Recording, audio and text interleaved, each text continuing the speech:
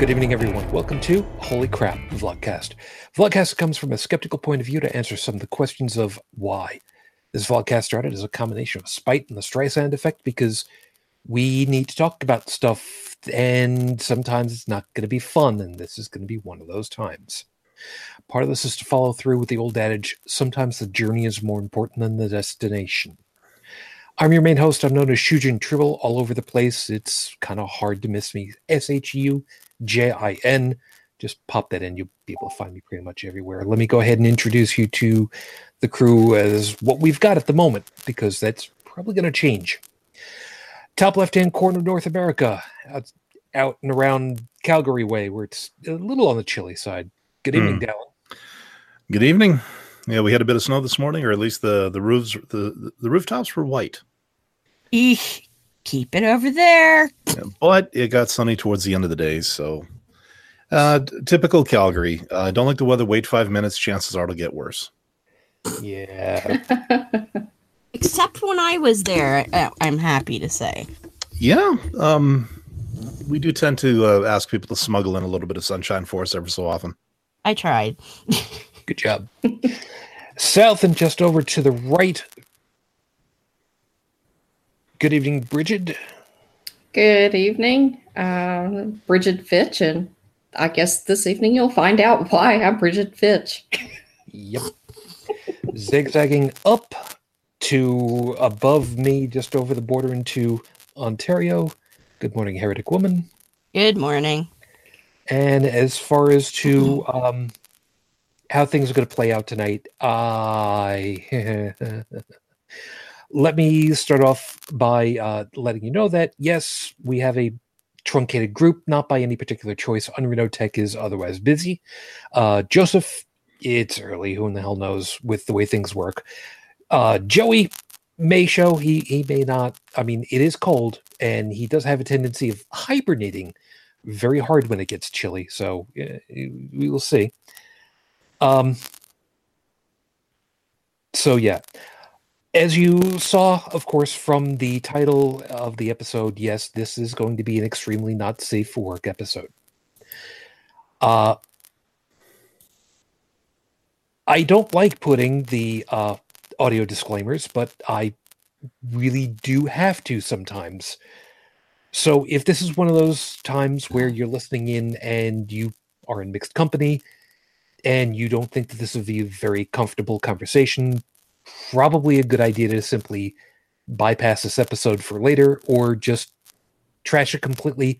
Come back next week. Next week is a Power of 10 episode. You may have a little bit more fun with that one, because this is not going to be a fun episode. Just warning you ahead of time. Anyway, I know full well that there are going to be some folks that are going to be joining us live in the chat. Please, thank you for watching live, and please do take advantage of that. Iron, I know that you're over there. Hi, man.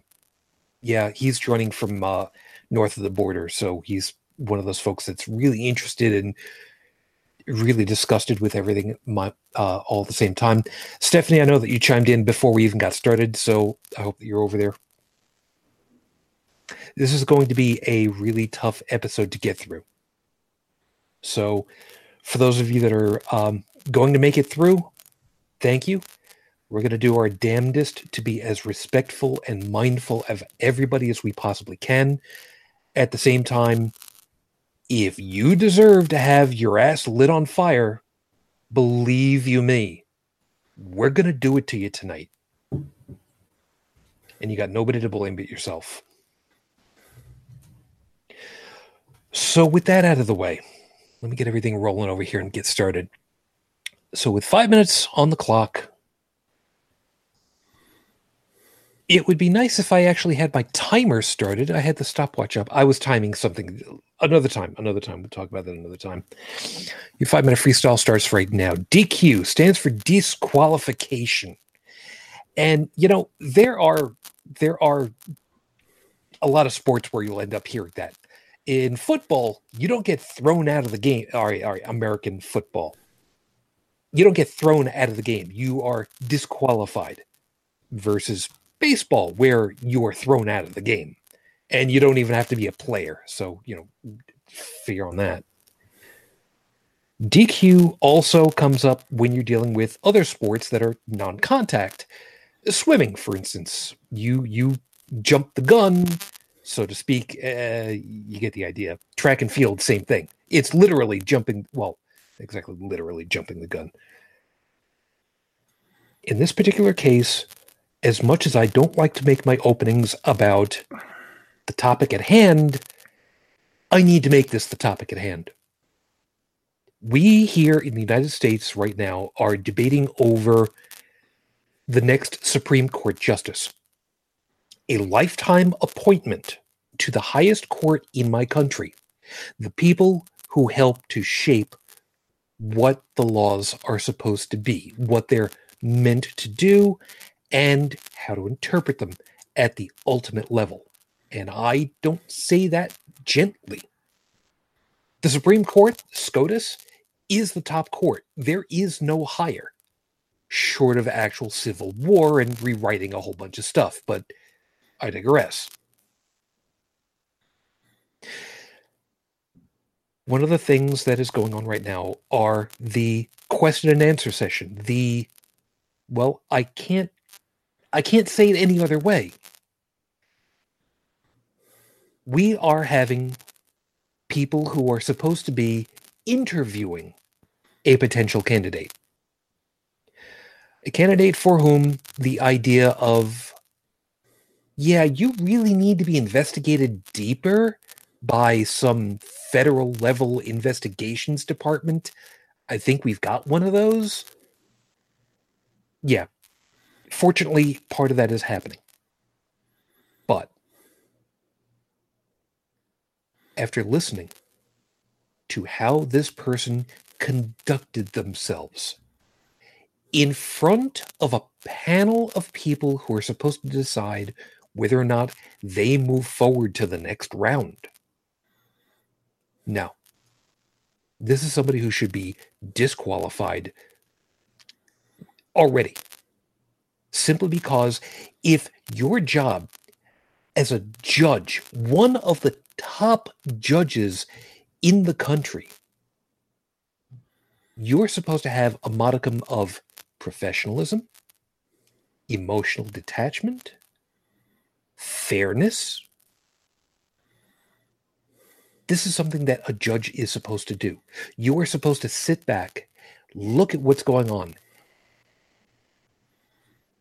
tease out the facts of a case, and then make a decision based on that. And if in this interview process you come across as a petulant child who ain't getting his way, I'm sorry. I don't care what position it is that you are applying for. You go ahead and you start acting like that as someone who is, older than high school. Yeah, no. You don't deserve the job. I don't care any of the other stuff that we're going to end up talking about tonight. Based on that alone, no. When you start throwing out conspiracy theory ideas, no. You're gone. If you can't handle yourself with a modicum of propriety and professionalism, no. If your microphone looks like it should have a spit shield on it like mine does, and by the way, I have two. I have a pop filter and I've got the foam head on top of it for exactly this reason. No. I have not been in the capacity of having to decide who should or should not have a job because it's my choice on that. Give me a break. I'm almost 50 years old. I think I've learned a little something over these years. You don't deserve the job based on that alone. You could be the nicest guy in the world. But after seeing this, I don't see how that's really that possible. It's episode 229 on the docket, Your Honor. Ladies, sound off. Now, I want you people to know, when I was writing the title, I know full well that it is not just women that have had to deal with, for lack of a better way of putting it, sexual molestation.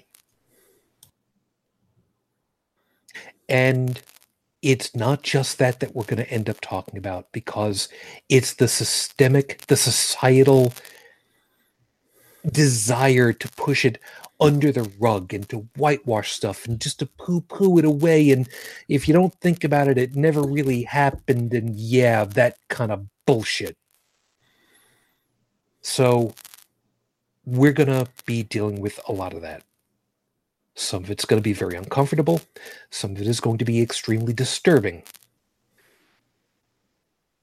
We need to talk. We need to talk about this because this is a hot issue. And you know me, I don't like to talk about just my country because I don't want this show to be about my country. I want it to be about stuff that's bigger and broader and encompasses as many of us as possible. And unfortunately, we have had the light shown on us that this problem is not nearly just my country. And you have no idea how much that hurts. So I'm going to do my best to hold myself together because it's kind of my job, but you got an idea as to where we're going to end up going. Just before we got started with the show, I just checked in with Heretic Woman. As far as the news on Rafe Badawi, I don't have anything specific, but you had an item that NSFW had nothing major. briefly. I just saw that NSF had posted earlier today, and it was just a quick little quotation about how radical Islam was terrible or something to that effect. So wasn't anything momentous. Yep. And as I quipped to her before we got started, in another news, water is wet and Italian food makes you fat. Yes. Because as we learned from Scott Pilgrim, bread makes you fat. That's about as good a joke as I'm going to get for you guys tonight. Which means as of the recording of tonight's show, which, by the way, today is Blasphemy Day. Did you guys know about that? I did. As of the recording of tonight's show, it has now been 3 months, 14 days since Rafe Badawi was unjustly incarcerated for thought crime. Our hopes and our thoughts are still with you and your family, and we're still waiting for you to get home. And home in this case means anywhere the fuck out of jail. But we will see. I'm gonna have a lot of challenge trying to keep track of what's going on with us. Flip my eyes over to the Discord side. Fortunately, right now there's nothing going on the Discord side. Keeping track of the Twitter stream and what's going on the side for the chat. So you guys over there in the live chat, I know that you guys have been typing. I saw it flicking, as I was talking. I haven't had the chance of reading just yet, and I have to change it over to live chat instead of top chat. Yeah. I hate when I have to do that. Pain in the ass. That's so annoying.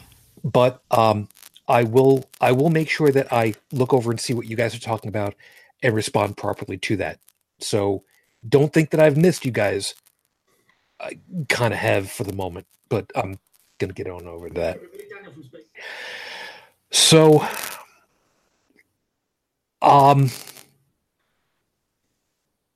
in order to kind of lay the groundwork on this one really quickly, the allegations that have been coming up at the SCOTUS nomination hearing have been the idea that 30 years ago, I'm rounding numbers a second, 30 years ago, this guy was a high school teenager, and, well, boys will be boys, and he got drunk and supposedly,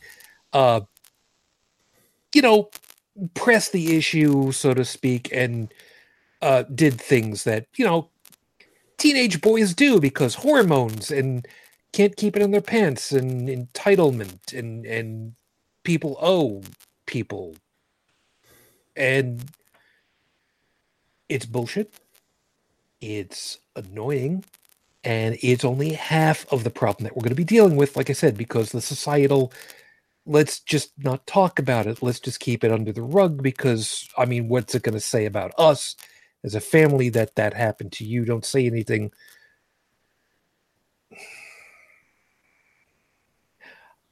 I am a suburban raised white male who came from Long Island in an area where the white population far exceeded any other group by miles. I also did not date very much in high school, 3 girls tops. And did I do anything that I shouldn't have? Not a single damned time. So my knowledge about a lot of this stuff is admittedly negligible. So as I warned him ahead of time, Heretic Woman and Bridget have got much more the perspective. Hell, they have the perspective that Dallin and I simply don't, because they're female, we are not. So I'm going to end up leaning on them a lot more than any other episode that I can think of off the top of my head.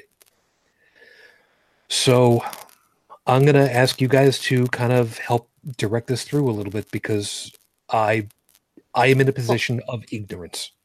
Well, my first pet peeve with this whole situation, and I've seen this a lot on social media, is people treating this situation like he's on like criminal trial.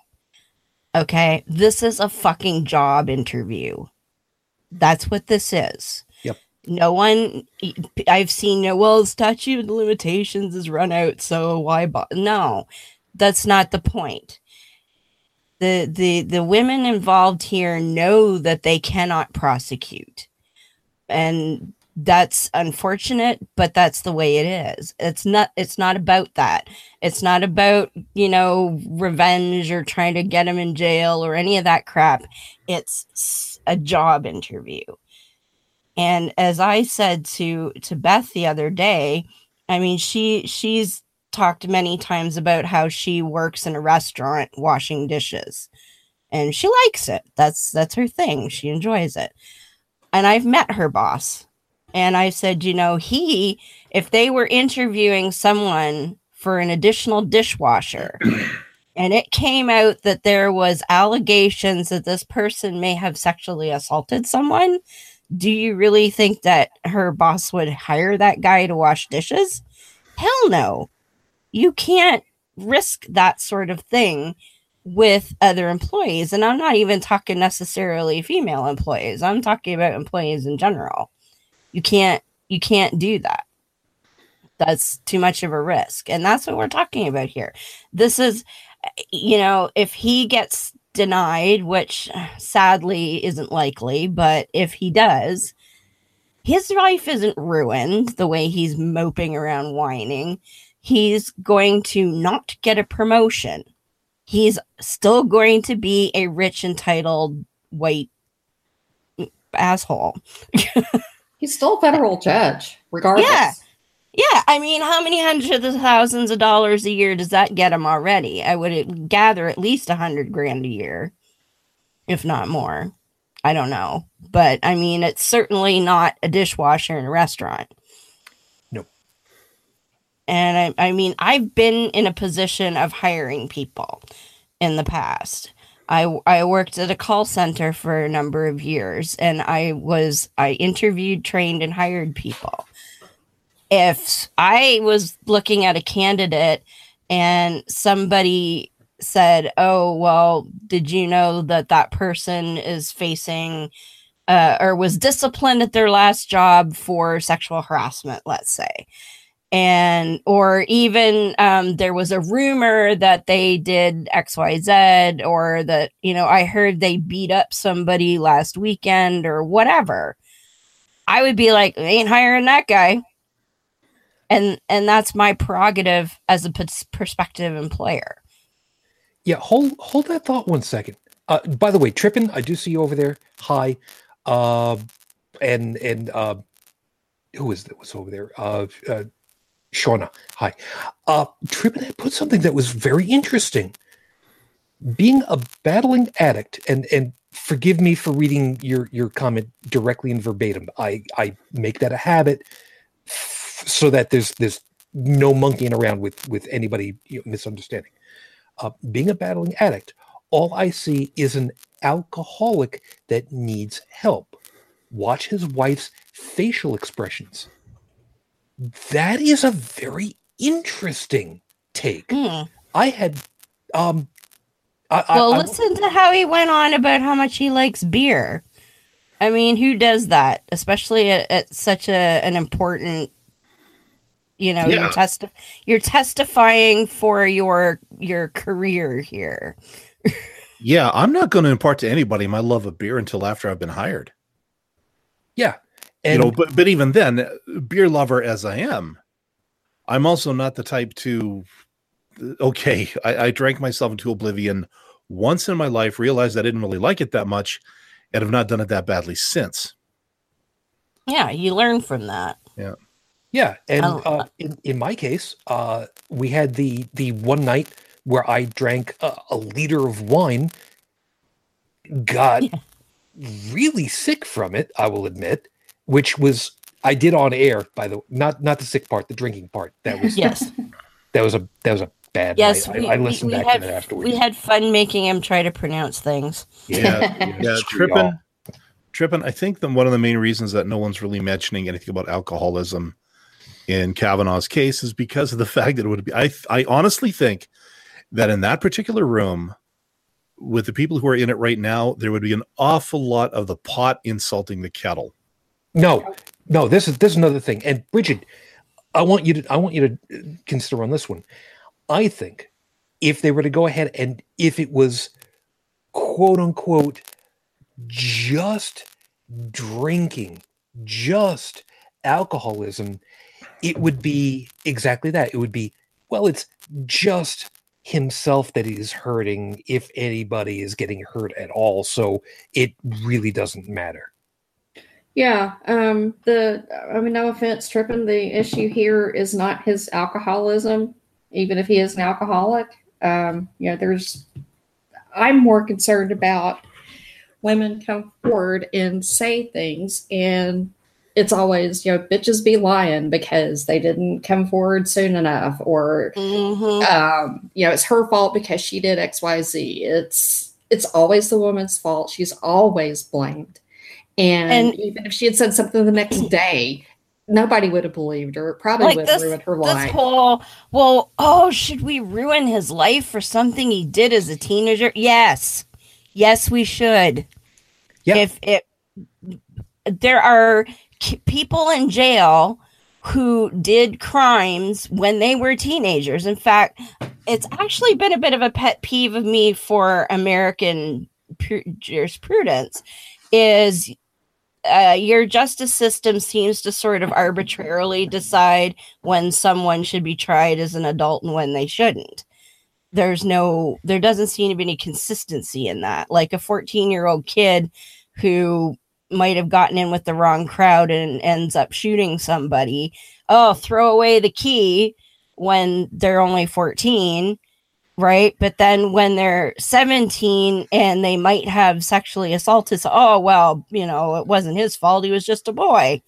Yep. Now, granted, a lot of that has to do with what color you are too and how much money you have. Well, and there's also an opportunity as well, because now, what I'm about to impart is by no means of any degree anywhere near some of the stuff that's been going on, but with my, geographic location, and my upbringing, there's only so much I can bring to the table, but I still think it's pertinent. Years ago, my dad was involved in an accident when he was driving in the States. He was T-boned by a car. Thankfully, him and my mom were okay. Now, according to the insurance claim, or according to all the testimonies and stuff like that, he was not at fault. He should not have ever had any kind of mark on his record or anything, and the insurance company should have just, paid for it and everything was fine. But that didn't happen. And this is what tweaked it. This is the one thing that really tweaked me about it was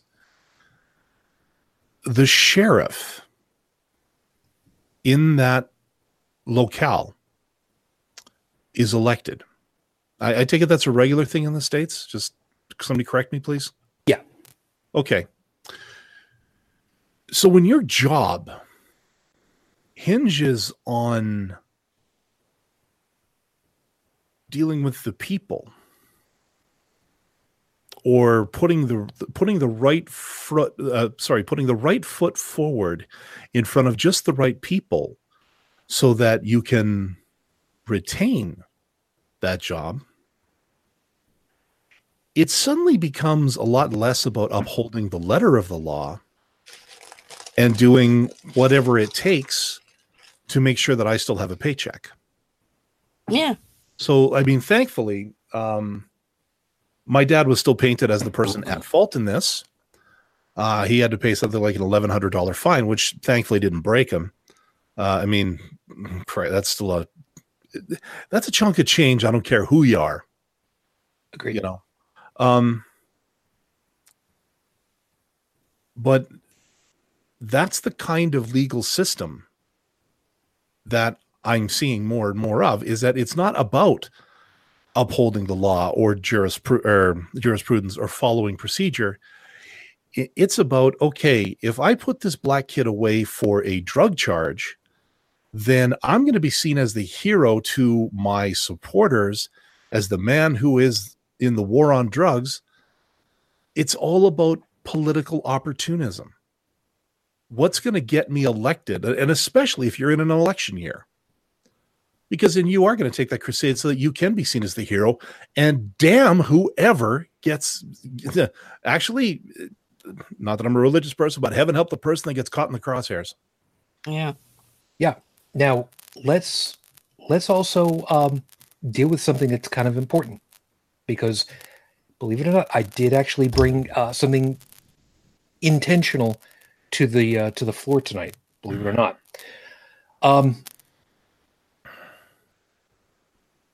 And this is actually going to hurt a lot, believe it or not. Iron, who is watching right now, is probably going to be relatively familiar with this, because I know him personally. We've had the opportunity of speaking on a couple of occasions. There's art pending, but that's a whole other thing. Iron would recognize exactly what this is. For those of you that are listening, this is the Sharpie Magnum. For those of you that are trying to figure out, wait, what the hell is that? Here it is compared to your regular Sharpie. It's a little bit bigger. It's a huge ass Sharpie. Yeah. Is that Sharpie? Are you compensating for something? Yes. I'm going to use this, and I'm going to mark a monstrous X on both sides. Sorry about that. Of an album that I took with me when I moved up here to Buffalo. It is 54 years old, and I forgot that I still have this. Oh, wow. It's worse than that. For those of you that are wondering what that was a 12-inch vinyl from 1964. Bill Cosby's I Started Out as a Child.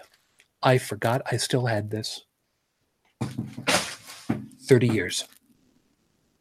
It took 30 plus years for somebody that I thought was one of the great guys to go down in flames for shit that he did knowing full well as an adult what the hell it was that he was doing. And what happened? People finally said enough's enough and weren't going to take it anymore.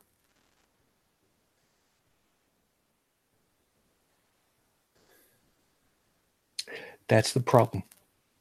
That is the second biggest problem of the whole damn thing.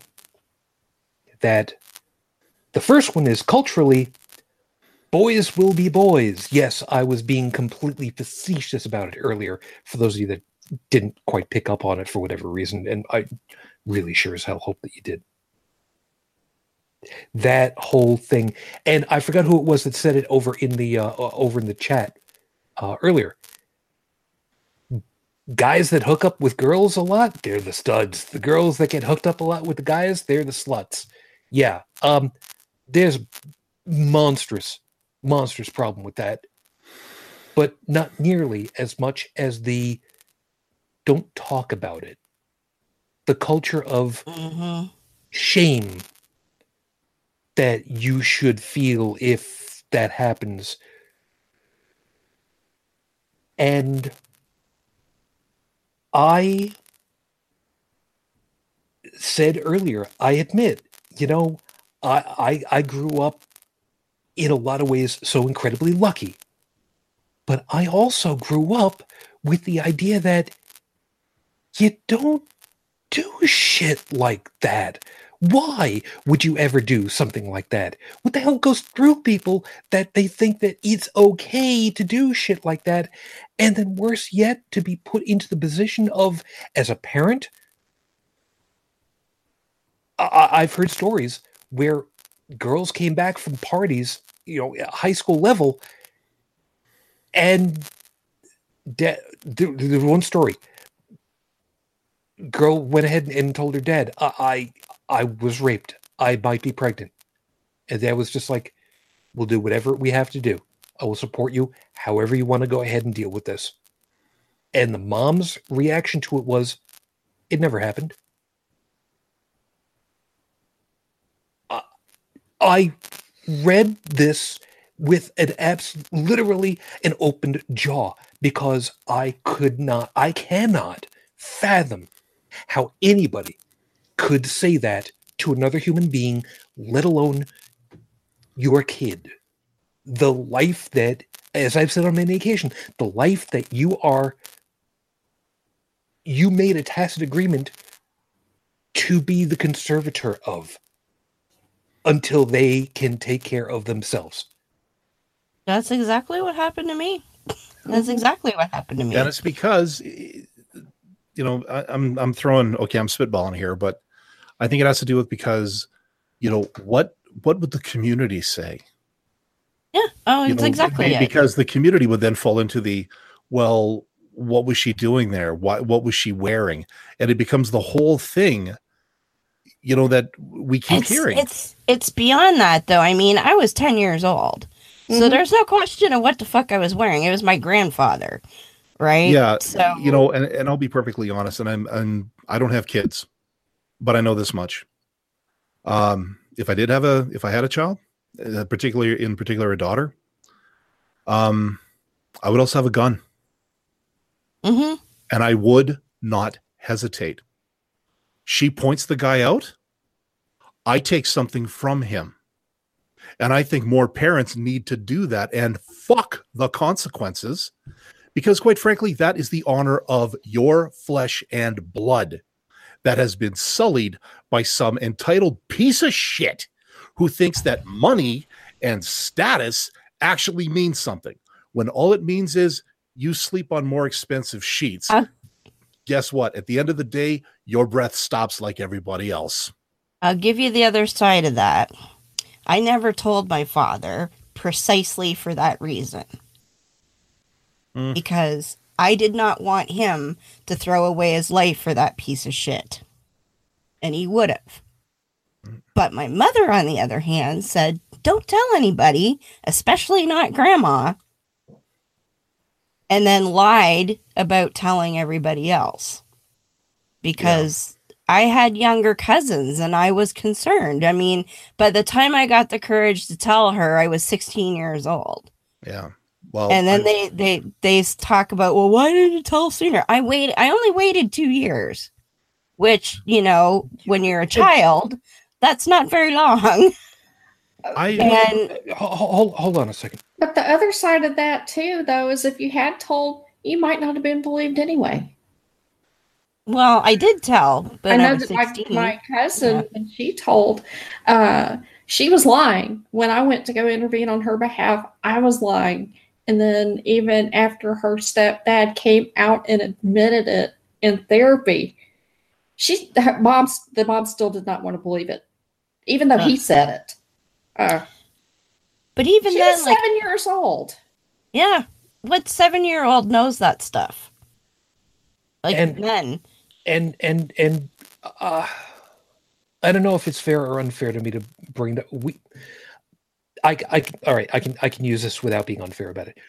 We know friend in our podcasting circles that we know was also raped for several years as a kid, and he was raped by his help me out, stepfather, I think. I'm trying to remember. Anyway, person we know, male, was raped by also male parental figure for years. Okay? For years. Prayed to God nightly for it to stop. And best of my recollection, not only didn't get help, to best of my recollection, don't think that he could even bring himself to ask for help. And I'm trying to remember. I don't want to name names directly, at least not openly. I'll type it because I don't know if you guys remember who I'm talking about. But you know, we're talking about a bodily crime. When all is said and done, we're talking about crime. It's assault of the most heinous of methods. Well, and put it this way, if you look at, I don't know about the American criminal codes, but the Criminal Code of Canada, an assault, you don't even have to touch someone. All you have to do is make them feel afraid. And that's assault. So what is it, you know, when you get to actually physically assaulting someone? When we've recognized that even verbal abuse can be assault, you know, and even that can have lasting damage on people. Words can hurt as much as a fist. Absolutely. I mean, look at people that get PTSD from just something that happened around them. And that's a valid thing. That happens all the time. You see a horrific something happen to somebody else and you can be scarred for life too. And this is what irks me so much, because I heard this for many, many years. Well, it's so long ago. Why can't you just get over it? Oh, the sweeping all this shit under the. You don't hold on a second. It almost makes you want to tase them, bend them over, and violate them with a foreign object. Specifically, and say, how does that feel, huh? Can you? No, you get over that. Get over that. Can you move on there, pal? Yeah, just walk off the cattle prod tickling your colon. All right, just backing up a second, because there's a question that Bridget, I don't know if you would know it or not, but forgive me, terminology of medical expert in the group. We know culturally of the quote unquote rape kit that could be theoretically used to help identify people and whatnot. Mm-hmm. I have to imagine that is an incredibly invasive procedure itself. Well, yeah. I mean, they have to do, scrapings on, through your pubic hair to get any, pubic hair that may belong to the perpetrator. They have to get swabs, check for semen. Yeah. They have to check you out for tissue damage, trauma. Yeah, it's horribly invasive. And after somebody's just been victimized, it re-victimizes them. I was going to say, yeah, it's it can't be easy to have to endure something like that, especially from a doctor who is probably so, I don't know, I want to say stoic, or maybe they end up with like the doctor I had, where the bedside manner is really questionable. Well, they usually have like the nurses gather that stuff rather than the doctor. And, hopefully it's somebody who's actually trained in dealing with victims. Yeah. But not always. It depends on, the budget of the hospital and things like that. Now, correct me if I'm wrong, but the rape kit only shows that something happened. It can't determine whether or not it was they call it a rape kit, but no, they're also used, UV lights, to check for semen, to see where the splatter is and take pictures. And yeah, well, I guess there would be other evidence to show that like bruising, ligation, all the rape kit ligature, yeah. All that would do is show, the presence of semen, and they could have it DNA tested to see if it matched anybody. But unfortunately, we've heard cases of thousands of kits not being processed. They're just sitting in storage doing nothing from decades. Yeah, hold that thought 1 second, because Trippin has just said, I would very much like to get some kind of a news report on this one. But Trippin is saying Fayetteville, North Carolina, disposed of hundreds of kits the other year. Continuing, how the fuck were they able to do that? That is an excellent question.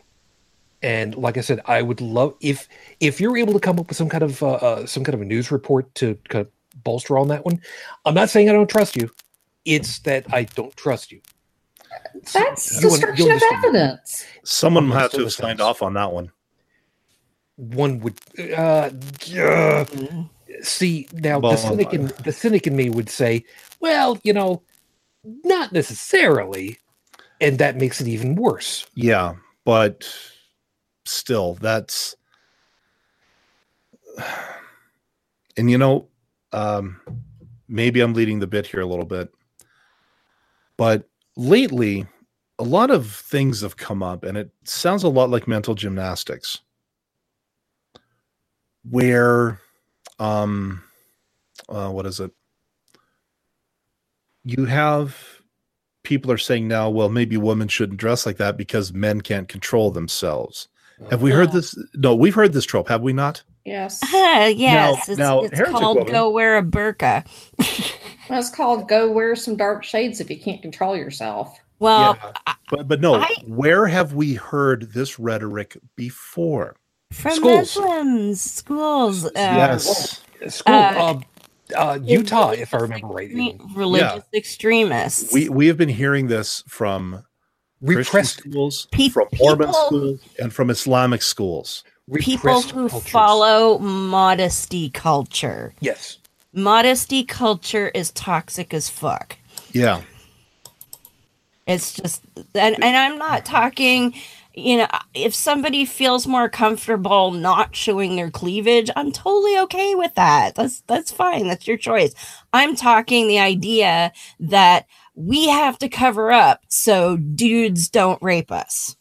Yeah, and when all is said and done, you guys don't want me to be showing off my cleavage. Seriously, it's a bad thing that I've actually got some. Remember I said that's about the level of levity that I got? Yeah, that's about the level of levity I got right now.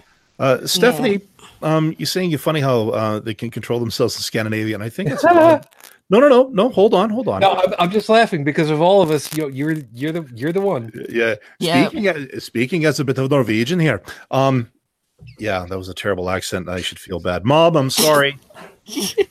That accent was bad, and you should feel bad. Yes, and I do. I am clearly not drunk enough to start talking like my old man used to.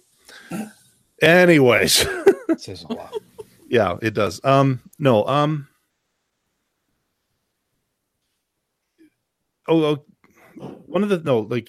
Look at TV, for instance. And I used to do this all the time back in the, you look at the 80s TV. Now, showing a little boobage over in Europe, that's okay. Showing a little, like basically normalizing the body. Yes. In other countries is okay. Shows like, and again, I go back to the 80s here because there's one in particular, Miami Vice. From what I heard, that one could not be shown as is in Europe. What? Because it was too violent. Ah, yes. So you see, on this side of the pond, copious amounts of 7.62 and 5.56 millimeter supersonic death that creates people into like human bags of lead and jello and leaking stuff all over the floor. That's fine. You get a Super Bowl wardrobe malfunction, and to quote the Joker, everybody loses their freaking minds. There is a serious cultural problem on this side of the world when it comes to the human body. And it has been taken to such an extreme that, yeah, people are going to act out because they're repressed. Hormones are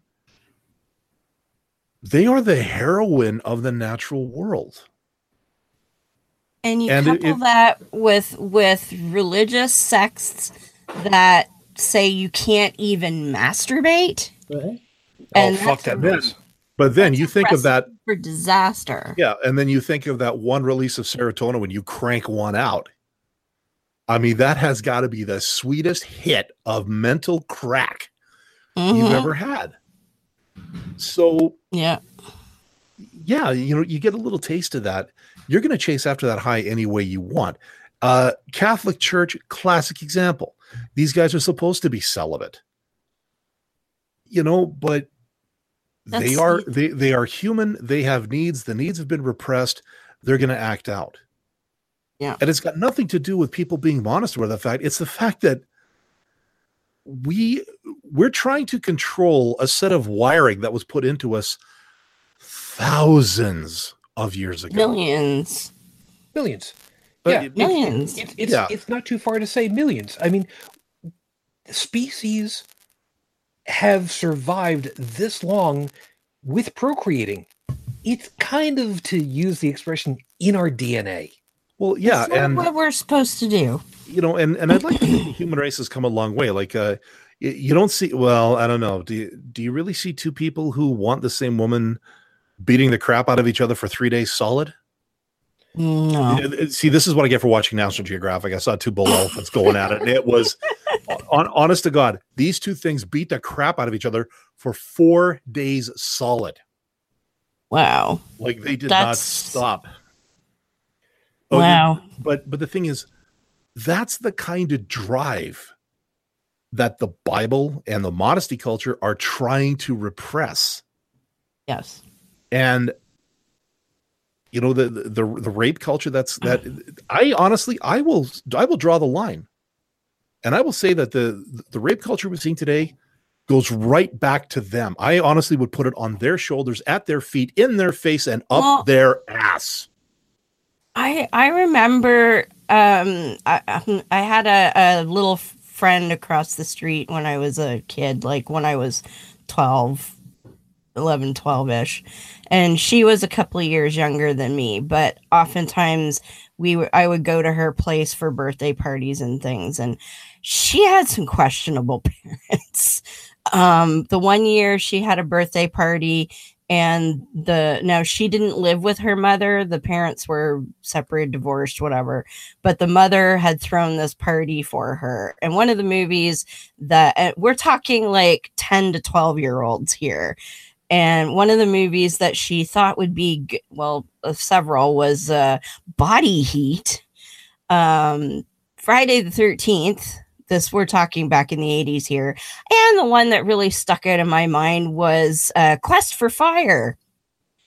And there's the scene where Daryl Hannah gets raped by the other cave guy in Quest for, if anybody's ever, I haven't seen it since then, but you're showing scenes like that to a bunch of 10 to 12-year-olds. I mean, okay, maybe that's historically accurate, but come on, people. Like, I actually, when they put Friday the 13th on, I had to go outside and like amuse myself because I didn't like to look at it. But yeah, back in our pre detailed reasoning era, I'm sure that's how it was done. Was it Clan? Well, okay, maybe I'm remembering the wrong actress because it was definitely Quest for Fire. Shauna says it was Clan of the Cave Bear, but no, the movie was definitely Quest for Fire, so it might be the wrong actress. But either way, or maybe they played both, and I just didn't realize it. It was weird. Yeah. Iron's got something, and forgive me for quoting you out. There's a reason why, and it's saying, right now I'm so angry I feel like firing up RoboCop. I know why he's saying this, and there is a scene fairly early. Somebody type in our chat over here that I need to get the RoboCop clip. Fuck. He's thinking about the scene where the woman is being held hostage. She was going to be the party animal, for lack of a better way of putting it. And RoboCop took care of matters by, ruining her dress by shooting through it and taking care of, permanently business. I believe as Dolly Parton once said, I'm going to get that gun and I'm going to turn you from a chicken to a hen in one shot. Pretty much. Now, one of the things that we need to address is this fucking entitlement bullshit that boys seem to have. And I'm not going to say, well, not all boys, because we know it's not everybody. Otherwise, there would be absolute bedlam 24/7 all around the world. We know it's not all. Yeah, if that was the case, Shujin, you and I wouldn't be on the air right now because we'd be hiding out somewhere, trying to avoid getting certain parts of our anatomy removed forcibly. Shit's right. Now, why? Like I said, I grew up lucky. I never had this problem. I never thought about it. It was never a thing in my head. I still, to this day, cannot fathom why anybody would consider doing this, but it's out there. Yeah, okay, think of this. Now, Kavanaugh was Harvard, correct? Yale. Yeah. Okay, Yale. So, but still Ivy League. Yes. Ivy League used to, and I think it still does to some extent, carry with it a certain level of prestige. Mm-hmm. And you only attain that certain level of prestige by somebody in your family having some pretty serious bank. Like you don't get into Yale working at McDonald's. At least I don't think you do. No. So there is a bit of a rich kids club in a lot of these Ivy League schools. And a lot of those rich kids are brought up to believe that they are untouchable. They are untenable. They can get away with whatever because everyone else is just a pleb. They're special. They are. And the thing is, their families tell them that because they have enough money to make certain problems disappear. You remember back when that one guy, he was actually diagnosed with something called affluenza. Yeah. Oh God, I remember that. I think this kind of falls into the same wheelhouse as that, in that people like Kavanaugh come from a culture where they do feel entitled because they are from old money And it could very well be that people like this can trace their line back to perhaps not the founding fathers themselves, but people who were instrumental at the time for building up this country, be it starting a business, say 300 or 200 years ago, that is still successful to this day. And that's how they made their money. I think, the Rockefellers and Standard Oil, which is now, you guys call it Exxon, we call it Esso, same thing. Mm-hmm. But people like that. And I think that is where the sense of entitlement comes from, and the thought that they can get away with whatever. To quote Montana Max from Tiny Toons, "You can't do this to me. I'm rich." And yeah, it was joked about on shows like that, but I think that kind of stuff actually exists. And and I want to slip just a tiny, tiny little bit of devil's advocate in here, just a tiny bit. Not for him. I have no sympathy for him, but his family. The guy who said that he would not vote or that he would vote only if he could get the Senate's word that the FBI investigation would be allowed to continue. Flake? Oh, Flake, yeah.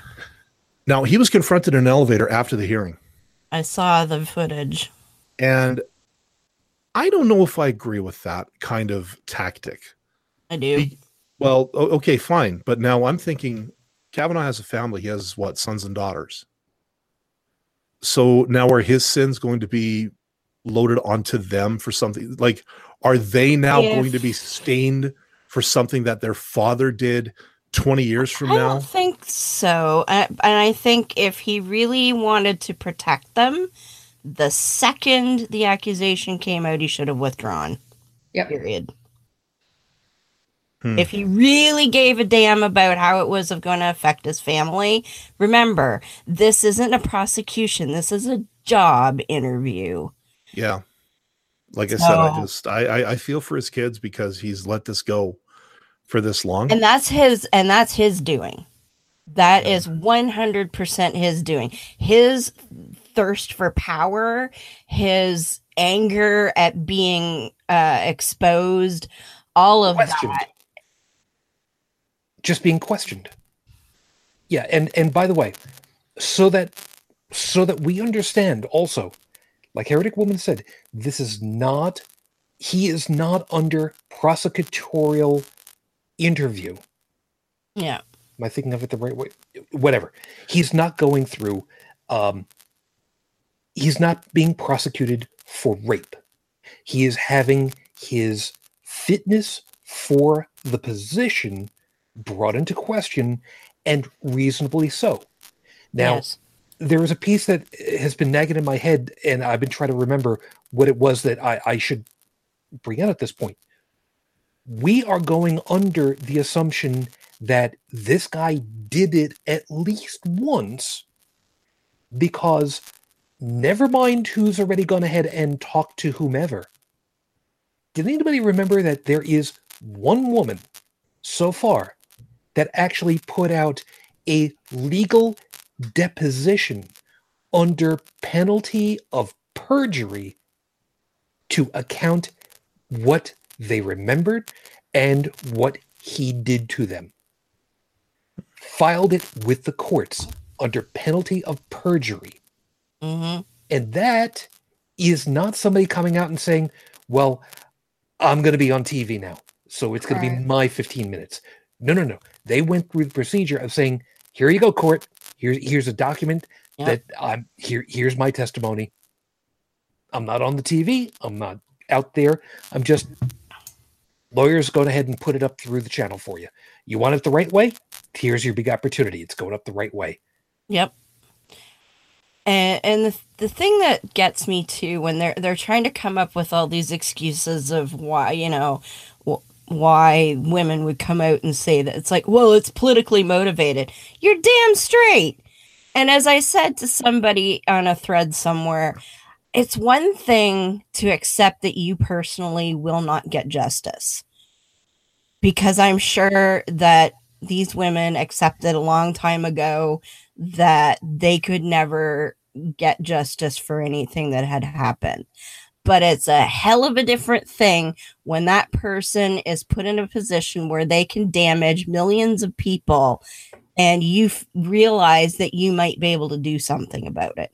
Yep. So I'm sorry, but I don't care if it's politically motivated. It doesn't mean it didn't happen, and it doesn't mean that he deserves the job at all. And I'm going to add an extra zero into the end of that. It's not tens of millions. It's hundreds of millions. Okay, fair enough. Yeah. 300 plus million people in my country that this guy could potentially have literal jurisdiction over. Yes. 147 million of them are women. Yeah. Right. I don't know about anybody else. I don't feel comfortable with that. Not at all. And then I would much rather have Bernie, dead Bernie from Weekend at Bernie's. I'd rather have him sitting on the curb. And the other thing is too, they're like, well, they just want to get famous. Okay, other than Dr. Ford? What's the names of the other two women? And as somebody else pointed out, what are the names? Can you name any of the other women that Bill Cosby was accused of assaulting? Any? Nope. Somewhere? Nope. Nope. So that fame thing's really working out for them. Yeah. And what is, somebody tell me, what is Dr. Ford getting out of this? What? Death threats. Death threats. She's had to move. Her family is in upheaval. She's being grilled. She's being forced to relive what happened in front of millions of people. She is someone who understands brain chemistry and how memories are encoded, and she's having her professionalism regarding that brought into question. Yep. Seriously? Never mind the fact that she, like Heretic Woman says, she's got to relive this whole goddamn thing through her memories. And we know full well the brain does not exactly play stuff back as if it were on a videotape. Yeah. You kids remember videotape, right? Whatever. Mm-hmm. It reconstructs the memories from the pieces that it had before, which means get the feelings. Get the feelings. She's reliving all of the pieces that were deepest encoded. And when you go through trauma, there is shit that gets encoded real deep. The stuff that is most traumatic, especially so. Really, think of the worst things that you've gone through and think about having to relive that and have people tell you it didn't happen, or it didn't happen the way that you thought, or it wasn't this guy that you're remembering. Or my favorite is, are you sure it was that serious? Mm-hmm. Like, I just want to drop kick somebody in the nuts when I hear that shit. I'll loan you a Buick that you can do it with. How's that? I'm good with that. I mean, come on, seriously. I don't know anybody who would be able to make that shit up and fake that kind of experience. And that's why people, the very, very few people who do lie, get caught so easily. Because you can't fake this shit. You can't. It's... But the problem of it is... how to explain it. The problem of it is, though, to be fair, yes, it could be. But the idea that someone would put themselves out there in a situation like this, with all of what would happen, knowing the hellacious partisan nature of this whole damn thing. The idea that somebody would willingly put themselves and their family and their friends through this kind of experience Is it possible that they could be looking for some kind of payoff from it all later? Is it possible? Yes, it's grudgingly possible. But as Shauna says, why would we? But why would? She's not going to get millions of dollars from this. She did get 500,000+ from GoFundMe. Yes. For her family. Yes, which they richly deserve. But the thing is that's coming from outside support. That's not like she's not getting a TV show, or she's not getting what the detractors are claiming that she's going to get from this. Cashing in. I think that's probably the term that we want to go with. She's not cashing in. She got help. Well, put it this way. If you've had to move out of your house and go into hiding, do you really think you're going to be able to work your psychology practice? No. Like, come on. First thing, I could just see it now. They send in some undercover person to pretend to be a patient to try and get dirt on her, or all kinds of shit like that. Like, why would you put yourself through? Or even worse, some lunatic decides to pretend to be a patient to get in and hurt her. And before anybody says, well, that's a really nice story right there, let us remind you that in Ohio, I think it was, Ms. Stormy Daniels was set up by a vice cop who claimed that when she was dancing, she touched him inappropriately for the venue, and it turned out that it was a setup from days beforehand, and it was a complete knockout. And let's also not forget the families of at least one of the families from the that had the kid killed at Sandy Hook, who's had to relocate over and over and over because of freaking Alex Jones. Let's also not forget that the lunatic that showed up at the pizza parlor with a fucking gun because of Alex Jones and his ridiculousness. That was going to be the last one, and actually unloaded a couple of shots into the ceiling. So it's not inconceivable that some nut job who's decided that, Dr. Ford is the Antichrist trying to bring down the righteous government could go and try and do something. That's totally reasonable to believe. Why do you think she went into hiding? That brings us over into another piece of it all. The physical trauma is one thing. We can talk all day. And by the way, I did get that tweet about the news story. I'm not going to be able to read it now because there's no way I'll be able to digest it now. But I will read it up, and I will probably end up adding it into the show notes later. But there is the mental part of the whole thing, the emotional part. Some people would say it kills the spirit. We understand in this particular case what people would be driving at. We're not talking spiritual, the human spirit, the psyche, the drive to push forward, where you could cripple someone mentally with everything. Bridget, I have to imagine that to go along with all of these pieces, the idea of trying to get someone to help afterwards in a professional capacity for psychological assistance, that has got to be as difficult, or even more so, because you have to admit, somebody actually got into my head and fucked my head over, and that's not something that I want to admit to because reasons. Yeah.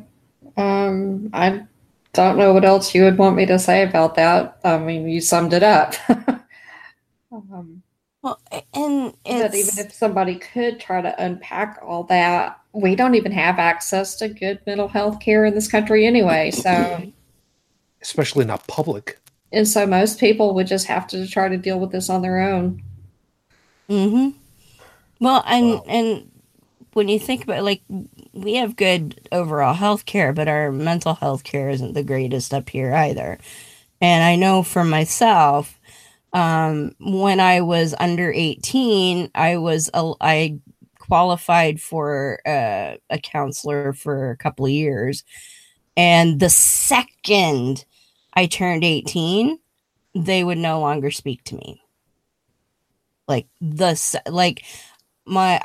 suffered a loss in the family just a few months after I turned 18, and I called to talk to the same counselor, and they was like, no, you're 18, we can't see you anymore. And so I did. I went to university. I took social development studies. I specialized focused my study on child sexual abuse and alcoholism and, child abuse in general. And because I wanted to know why did this happen? What can I expect? What can I do for myself? Because there was nothing else for me to do. So I took care of it myself because that's all there was. Dallin, you got a thing that you're sharing off. Go ahead. Yeah, I found this. Yeah, I saw that briefly earlier. I didn't read it. Yeah, I haven't gone through it, but it just seems kind of ironic. Well, hypocritical. When an institution that is, quite well known for things in the area of sexual assault says something like this. For those who listening to the audio version, this is I just posted up something from the Huffington Post saying, quote, Catholic Magazine revokes endorsement of Brett Kavanaugh after hearing.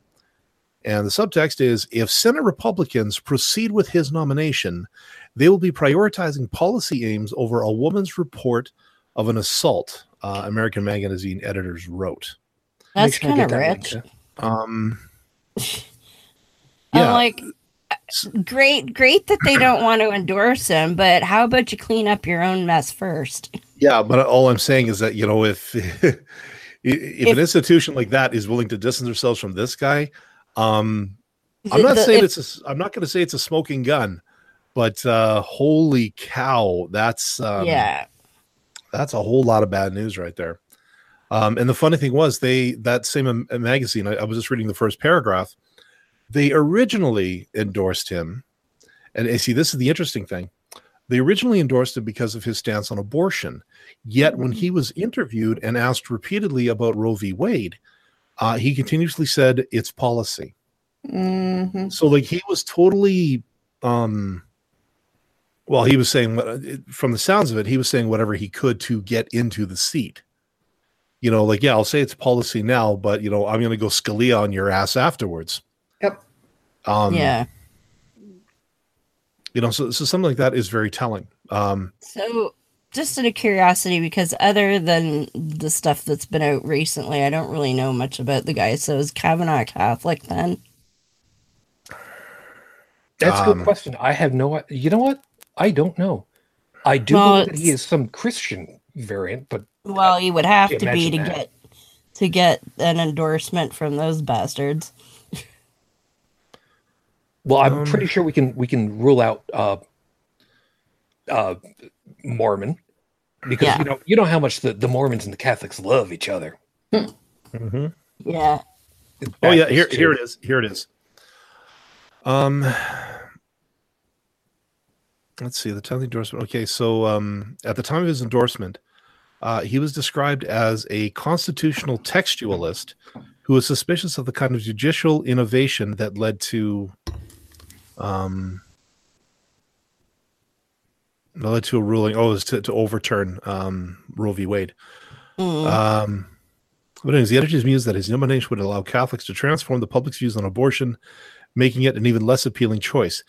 Kavanaugh, a Catholic, was attending a Jesuit-run private school at the time of the alleged assault. Oh, fucking Jesuit! Oh, fucking hell! Talk about a hit and a half for your ass in a religious sense.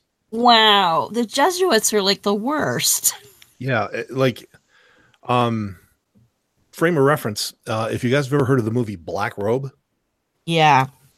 these were the Jesuits. They were the black robed priests who were the tip of the spear when it came to converting the natives over here in North America at the time. And they were Brutal. Yeah, quite fanatic about it. In other words, Ruthless. these guys made Torquemada look like a saint. Yeah. And Torquemada was the dude who headed up the Spanish Inquisition. Yeah. Another not so good movie about the Jesuits would be The Mission. Yeah. But Torquemada, do not beg him for forgiveness. Torquemada, do not ask him for mercy. Torquemada, do not plead for leniency. Let's face it, you can't talk him out of anything. Love you, Stephanie says the Jesuits are the Catholic SAS. Yeah, that's a good analogy. It's Dallin, by the way, make sure I get that link so I can drop that in. For the paper? Yeah. Appreciate it. Also, okay, Trippin, just trying to get context here. You said, quote, they won't care until the Baptists pull support. And then are you saying they pulled their support? Catholics? The Baptists pulled support yesterday, or was it the Catholics? I guess we'll find out momentarily.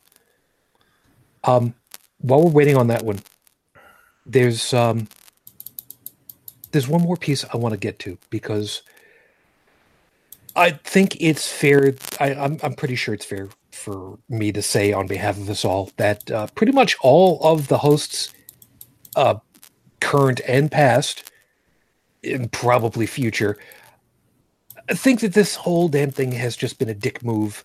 Forgive the terminology, all the way up and down the board on this.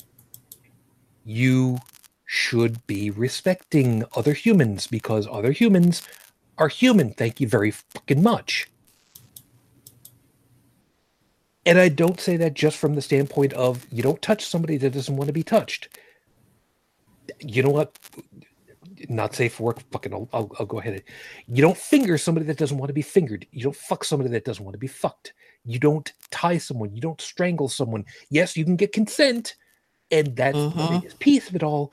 But when all is said and done, if somebody went ahead and broke all of those ideas, you don't get to go ahead and say, well, maybe it didn't happen. Okay. We'll give you the benefit of the doubt that you have to say that. But there is a certain point where you have to look at all of the smoke that's coming up and wonder, where is the fire? And you should go looking to investigate the smoke and find out what it's coming from. Isn't that the way it's supposed to work? And the worst part of it is that I would be remiss if I did not bring up the fact that, and I know full well that were he here, he would be making sure that we did not forget also. Men can be raped too. Oh, yes. And it happens far more than we think it happens, because who the hell is going to come forward and admit that they were raped by a woman? Yeah. Again, I grew up privileged. I grew up lucky. I never had to worry about that. I never had to deal with that.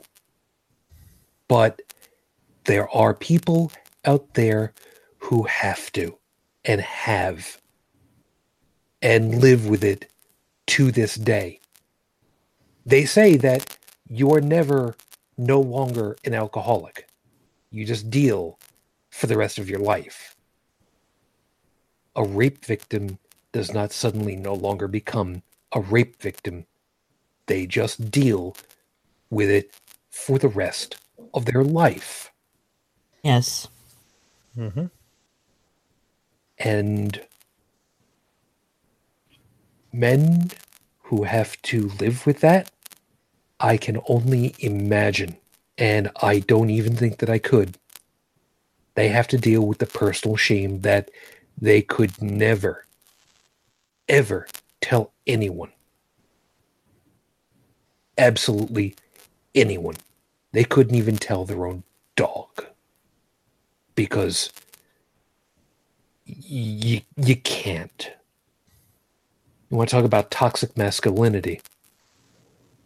I can't think of a better example of what that would be.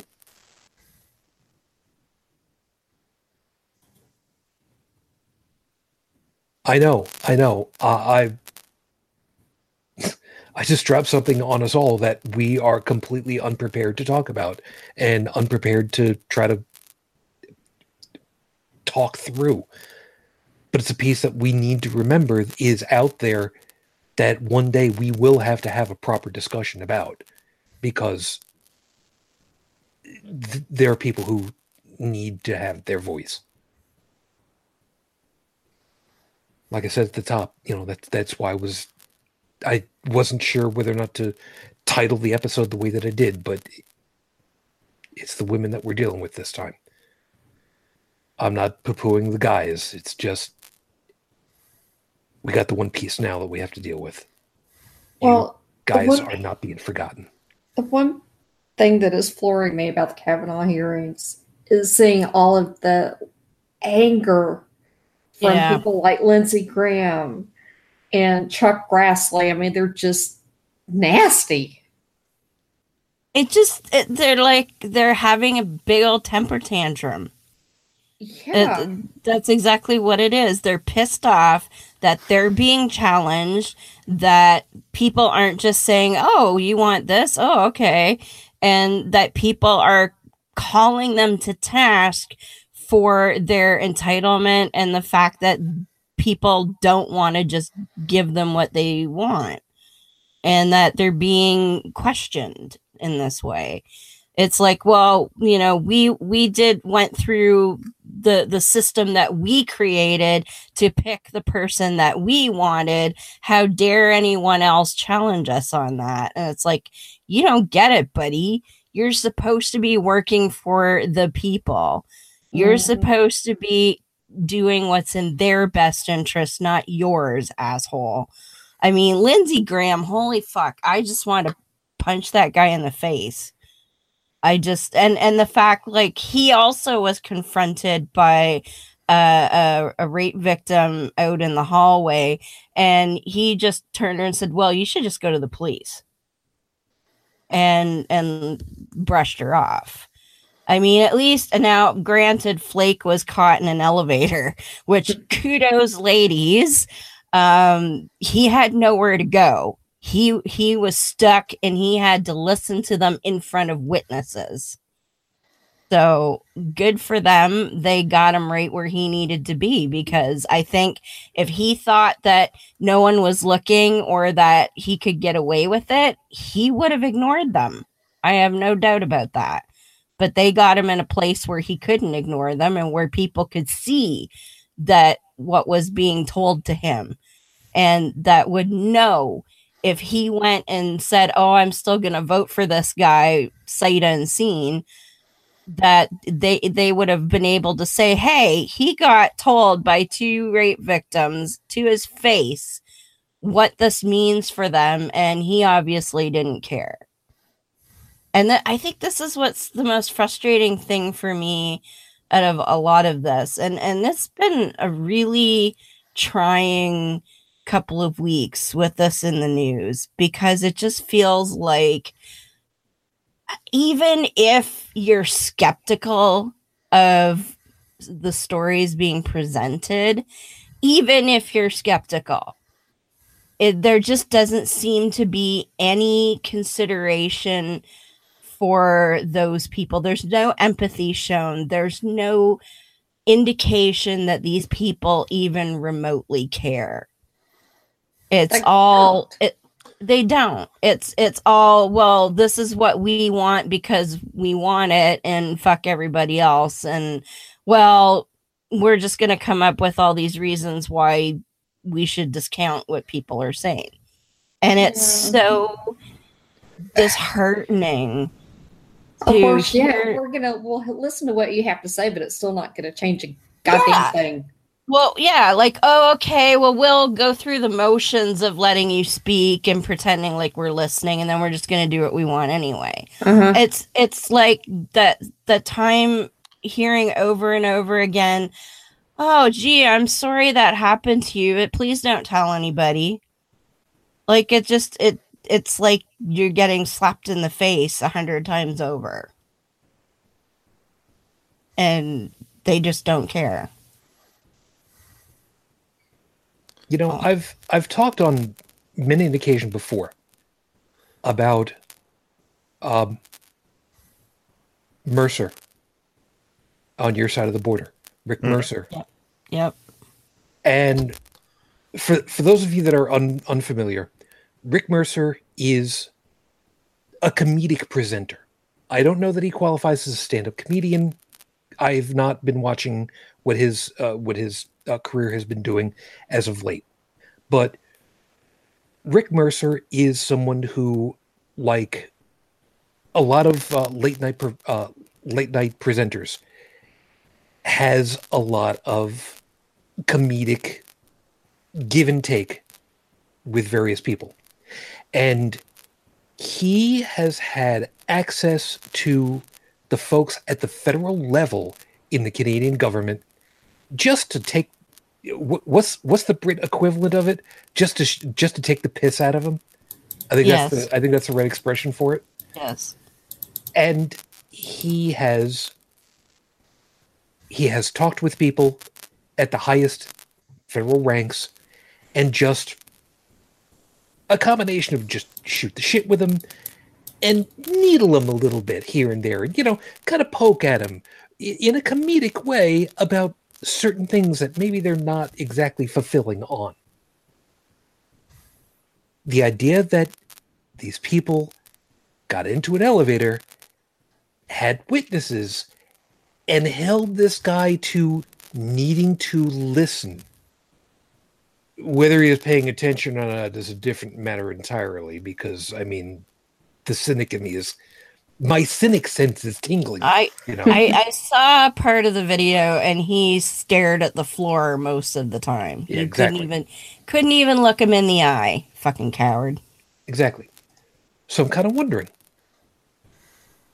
should the public shame factor come into play, and how much so? All of it.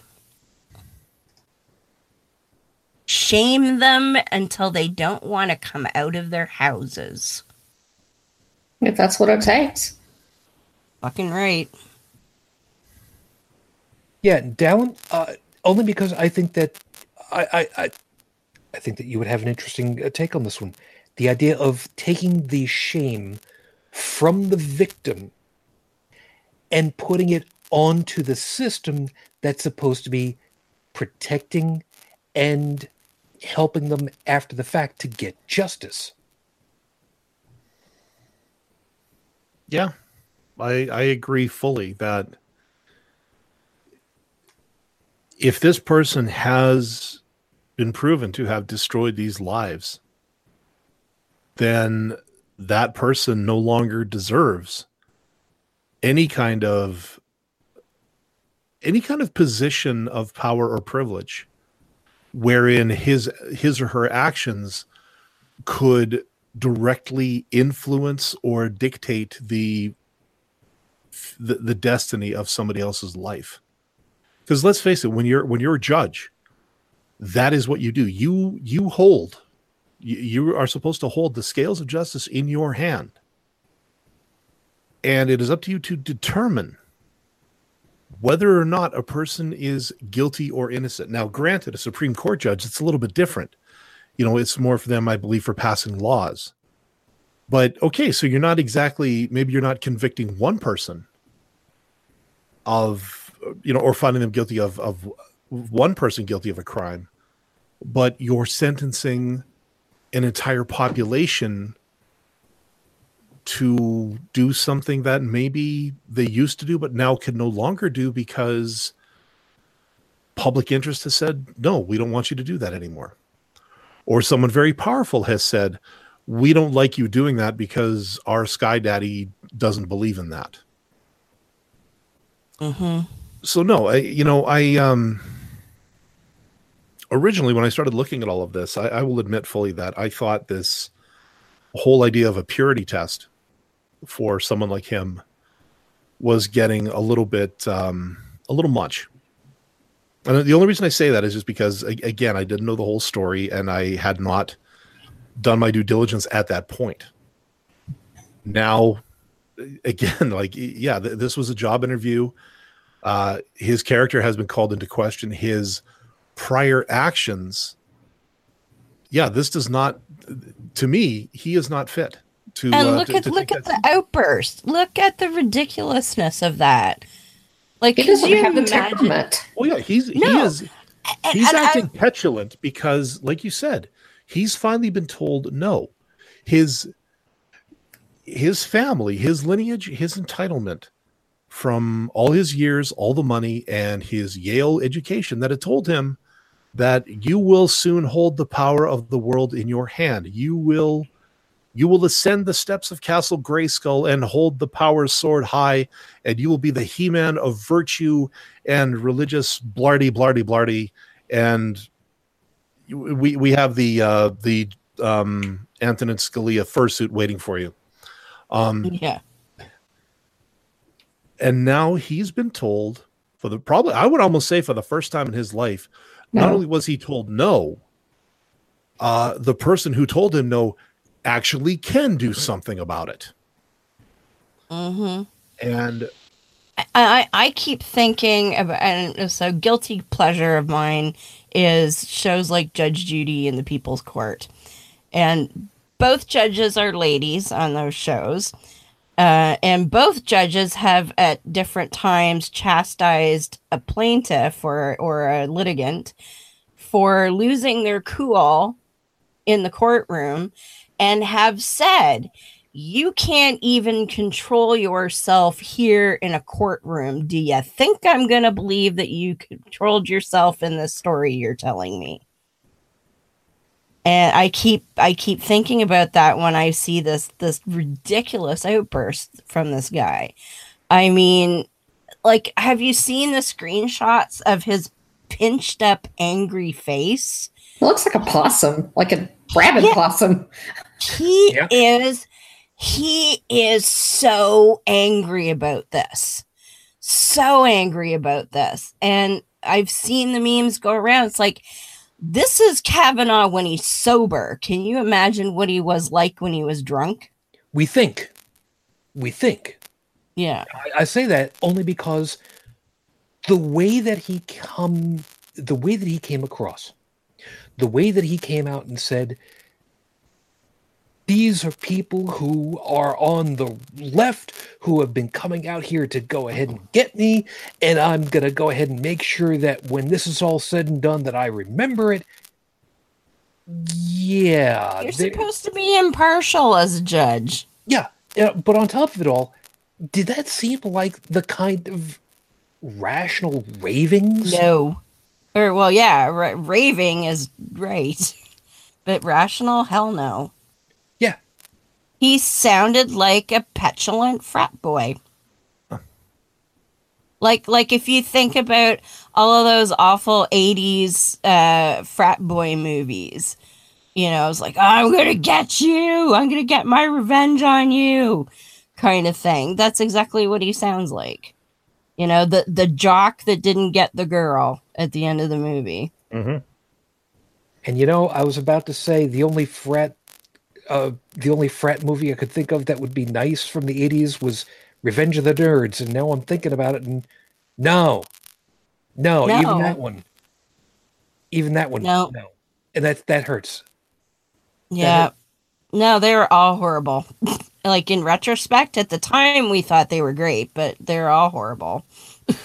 Yeah. And now I got to think back on Animal House now too. I think all the sex was consensual. I think, and that's the funny and ironic part, because they were the drunken frat house. Mm-hmm. Damn. And as Trippin says, I'm guessing Kavanaugh was drinking underage the whole time, too. Oh, yeah. Yeah. Because the drinking age in Maryland at that time was 21. Yep. And he was, 17? That's a little bit of a gap. That was too young even for Canada. Yeah, for anywhere in Canada, for that matter. Yeah. Because they had raised it from 18 to 21 back in 1982. Yeah, I think the minimum drinking age anywhere in this country is 18. Saskatchewan is 19.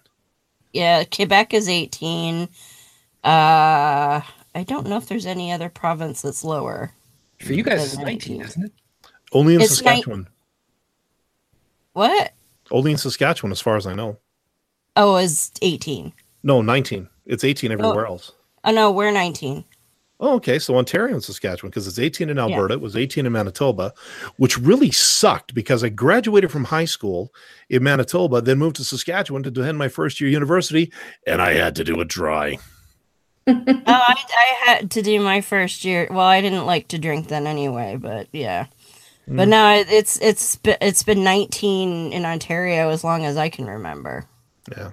Well, just keep in mind that Tiny Triple has already said, yeah, when I turn 19, yeah, I'm going to have a drink at Fertile Equinox. Well, I was going to say, bring him up here and we can have a toast or something. Yeah, we'll see about it. Dallin, I'm sorry. I kind of interrupted you there. I heard you. No. No, like I said, this guy, he is not... he's not what you he is not the droid you're looking for. Nope. But I will say, and I kind of hinted at this a little bit in the chat with Trippin when I had to explain a bit more of the purity test. And it does kind of go to let he who has not sinned cast the first stone. I don't think you're ever going to find, like, no matter who is going to it, no matter who's applying for that seat, you're going to find something on them. No, for sure. How severe it is, that's different. Like, okay, so the guy was accused of shoplifting when he was 16 years old. Is that enough to keep him off the bench? I highly doubt it. The guy, the individual was a drunk driver, wrapped his car around a telephone pole, killed his passenger. Okay, and he did that when they did that when they were 21. Again, is that enough? Like, again, I am not, by no stretch am I downplaying what this bastard has done. I would just be in line somewhere. And like I said, where somebody who has a potential for an attitude like that is potentially dangerous to not only other coworkers, but millions and millions of people. Yeah, his little tantrum to me really dropped the ball for him. It's like you are about to ascend to the highest court in the land. You have been denied the brass ring, at least for a while, until the rest of this is done, although the Senate can say one thing and turn around and just do it anyway. Yeah. And I mean, Flake took a huge risk in okaying it conditionally because he actually has no way to enforce that condition. But he's been denied the ring, denied the brass ring for the time being. And this is his reaction. Well, and now I'm concerned that if they do go ahead and confirm him, is he going to lash out of anger as to the American people? Because what's to stop him now from, oh yeah, you want to be like that? Well, guess what? Now I care about Roe v. Wade, and now I'm going to take away your right to abortion. Well, you just wait. It sounds like he already had that, but like I said, he was downplaying it, just so that he could get his foot in the door. I'm just saying that he could very well become more motivated to be a dick. Yeah. Out of anger. Like, he's prone to temper tantrums, obviously. Mm-hmm. Yeah. So who's to say, he's not going to try and throw his weight around to get what he wants and get retribution somehow. I could just see it now. Coming up next on Fox, Angry Judge. That'll be about all he can do. Is he'll be able to get an op-ed piece on Fox News. Yeah. Brett Kavanaugh, the Angry Judge. Yeah. Go ahead. I was going to say, and I mean, if we're going to go hypocrisy much, remember Al Franken? Yeah. We liked Al Franken. Admittedly, we liked Al Franken a lot because he was smart. He knew how to be disarming while at the same time sticking you to the wall to a point. And then when allegations came out, there wasn't, if memory serves, he was not accused of rape. He was not accused of molestation. Right? Sorry? He wasn't accused of attempted rape either. Right. He was accused of improperly touching someone, but as I recall, it was in context and with consent, if awkward socially, in the area that they were at, if I'm remembering it correctly. Well, the photo, there was no consent because she was asleep. Okay, then there's a piece that I'm not remembering about. The kissing part. The kissing part was sort of consensual but questionable. Okay, but there was the same lady had fallen asleep on a troop transport, and there's the picture of Franken. Now, some say he was pretending to grab her breasts. Others said that he did grab them, but his hands are out like this in the area of the breasts, and she claims she was groped without, not like she was asleep, kind of thing. Okay, so in either case, could it have been a matter of I'm not touching you, I'm not touching you, I'm not touching you? Could have been, but she said otherwise. Okay, in either case, shouldn't have been doing that. And what happened? Got his ass turfed. He got his ass handed to him, and he removed himself. Didn't require a court order. He removed himself. There are others who have been in similar situations who have removed themselves if something questionable came up. There have been others who have fought tooth and nail, slung mud like nobody's business, attacked the accusers, claimed setup, and still ended up trying to convince the public that they just sit on the toilet that way and they just keep their legs apart a lot. That's all. And I'm sorry, with him going out, he even threw out the Clintons. Yeah. I'm like, come on. Like, that's okay. I get where that's coming from, but in having a temper tantrum like that, you may as well just say, aliens did it or some shit. He had some involvement in the Bill Clinton trial, though. Mm-hmm. Well, he worked for Starr. Yeah. So the fact that, Billy Boy didn't get impeached.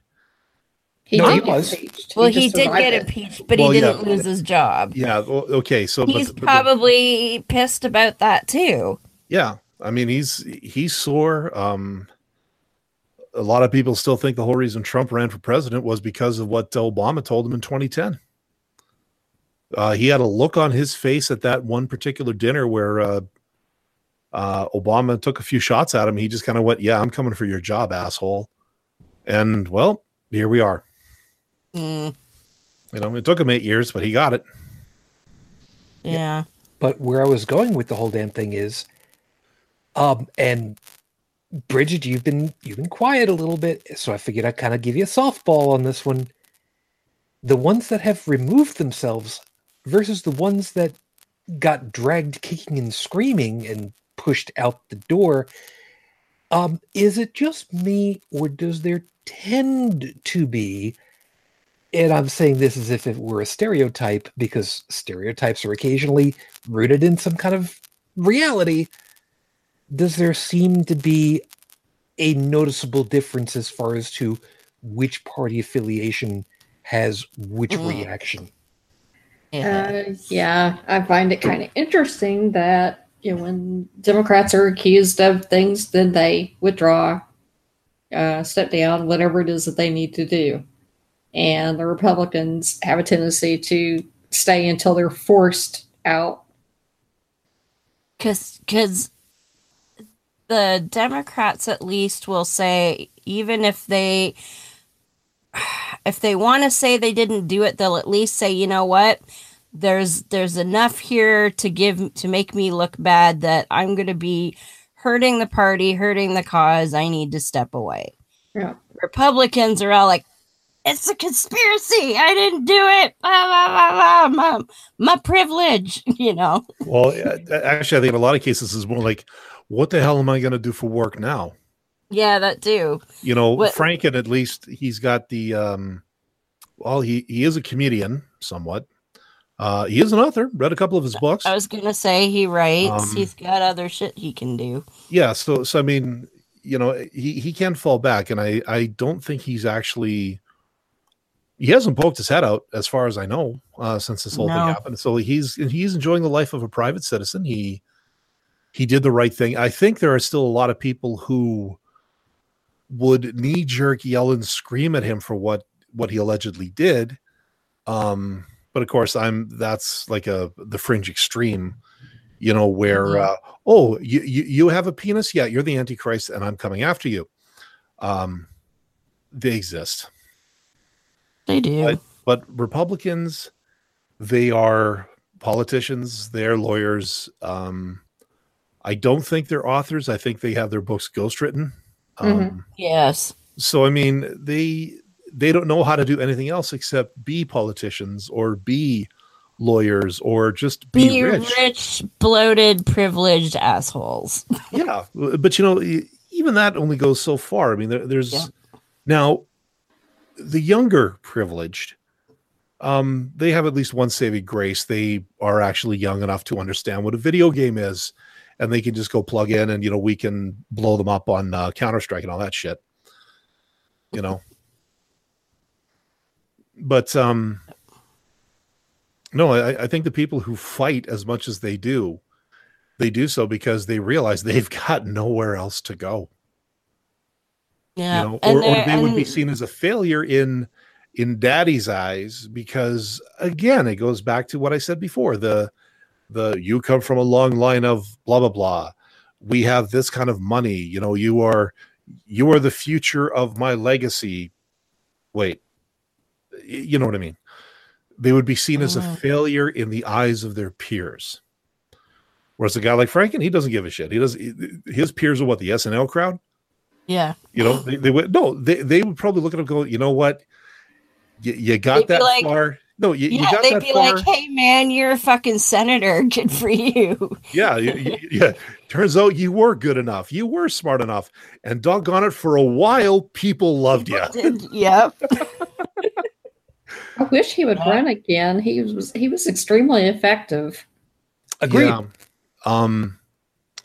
But considering considering what we just saw with Kavanaugh, I would almost suspect that the Republicans would try to do the same thing, and it would come off as an absolute farce, as many things on their side do. But it would still come out, and maybe he just doesn't want to have to deal with it anymore.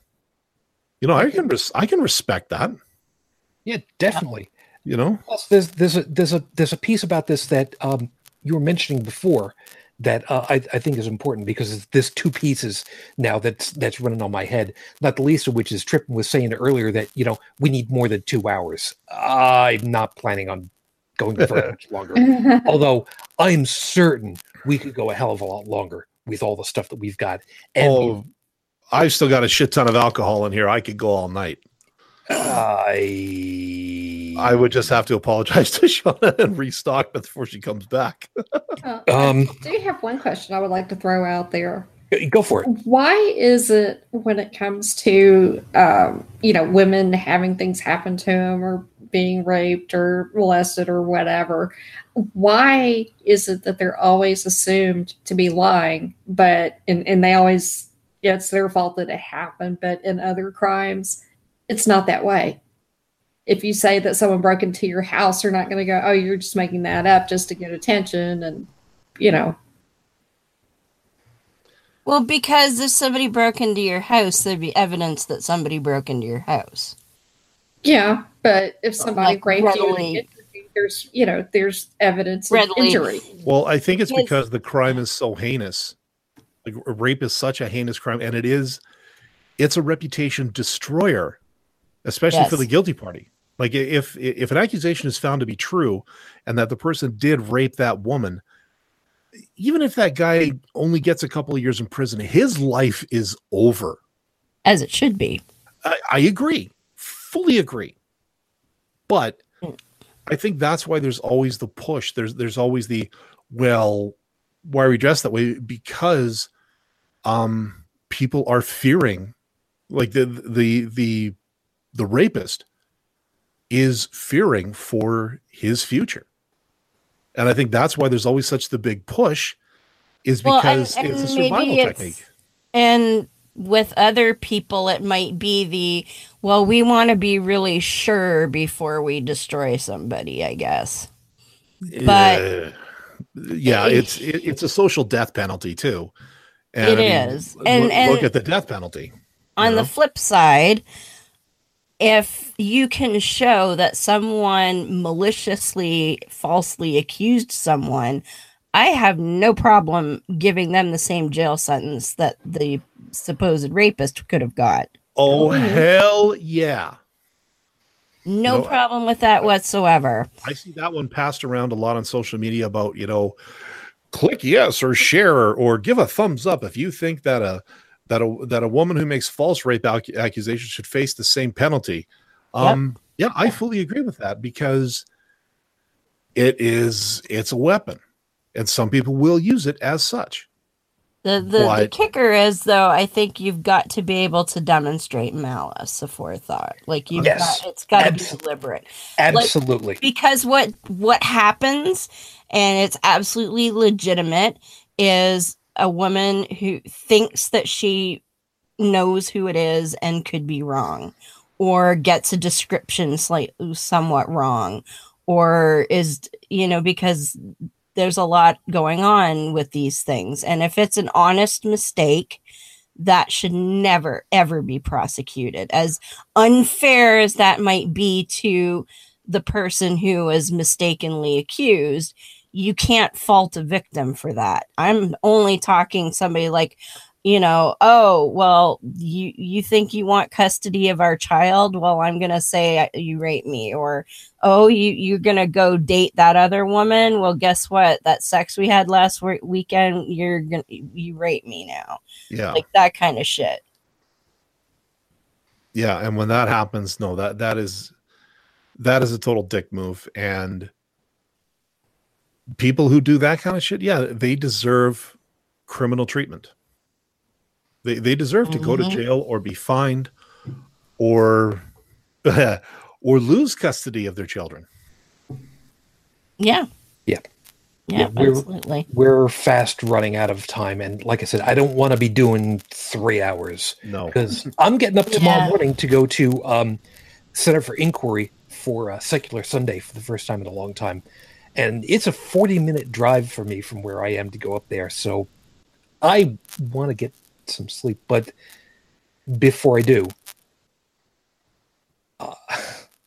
item last. Normally, I would have something that I would like to say to conclude everything, but this week I'm leaving it up to the panel to go ahead and just leave this open for them to go ahead and discuss. Oh, yeah, I've seen that going around. Oof.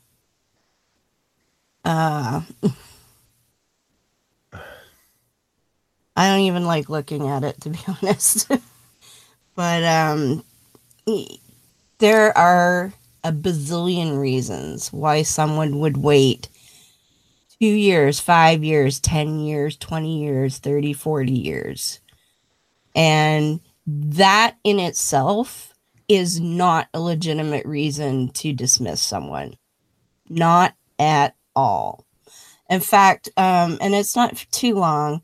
I just wanted to, let me pull this up. I posted this a few years ago, but as we also briefly mentioned, Cosby got what was coming for him to him this week. And I read his victim impact statement. And keep in mind, he had something like 60 women accusing him of sexual assault. He went down for one that was recent enough that they could prosecute. And this is from her victim impact statement. And it talks about what went on when she did finally come forward and report it. She says, and she's Canadian, so she actually reported the assault not far from where I live. Reporting the assault to the Durham Regional Police in Toronto only intensified the fear and pain, making me feel more vulnerable and more ashamed than ever. When the Montgomery County District Attorney outside Philadelphia decided not to prosecute for lack of evidence, we were left with no sense of validation or justice. After we launched civil claims, the response from Mr. Cosby's legal team was swift and furious. It was meant to frighten and intimidate me, and it worked. The psychological, emotional, and financial bullying included a slander campaign in the media that left my entire family reeling in shock and disbelief. Instead of being praised as a straight shooter, I was called a gold digger, a con artist, a pathological liar. My hard-working middle-class parents were accused of trying to get money from a rich and famous man. At the deposition during the civil trial, I had to relive every moment of the sexual assault in horrifying detail in front of Mr. Cosby and his lawyers. I felt traumatized all over again and was in tears. I had to watch Cosby make jokes and attempt to degrade and diminish me while his lawyers belittled and sneered at me. It deepened my sense of shame and helplessness, and at the end of each day, I left emotionally drained and exhausted. When the case closed with a settlement, sealed testimony, and a non-disclosure agreement, I thought that finally I could get on with my life, that this awful chapter of my life was over at last. These exact same feelings followed me throughout both criminal trials. The attacks on my character continued, spilling over outside the courtroom steps, attempting to discredit me and cast me in a false light. These character assassinations have caused me to suffer insurmountable stress and anxiety, which I still experience today. And that's, I don't know how many years ago she went through the civil trial, but she was assaulted, I think it was 2004, if memory serves. And I had a lawyer as an instructor in college for a management course. She was a corporate lawyer, but she had friends who were criminal lawyers, prosecutors, and defense attorneys. And you might look at what this lawyer did as malicious, and it is frickin' cruel what they did. And my question always has been, how the fuck do you sleep at night? Yep. And it's because there is a there is a code of ethics that all attorneys must follow, whether you are for or against the defendant. you are obligated by your training and by your position as an attorney to go to whatever lengths are legally possible in the name of or in the name against the defendant. So how do these people sleep at night is because they're actually doing their job by defending Cosby as rigorously as they possibly can. It is a shitty thing that like they are bound to be assholes because it's their legal obligation to be assholes. I'm not saying it's right. I'm not saying it's proper, but in case anybody ever asks, how do these people sleep at night? Is because this is their obligation. They are obligated. They are forced to become these character assassins. Same thing on the prosecution side. If they can find some way to paint the defendant as, the devil incarnate or something, to further their case so that they can win, that's exactly what they're going to do. I think what really strikes out for me, though, is the media character assassination.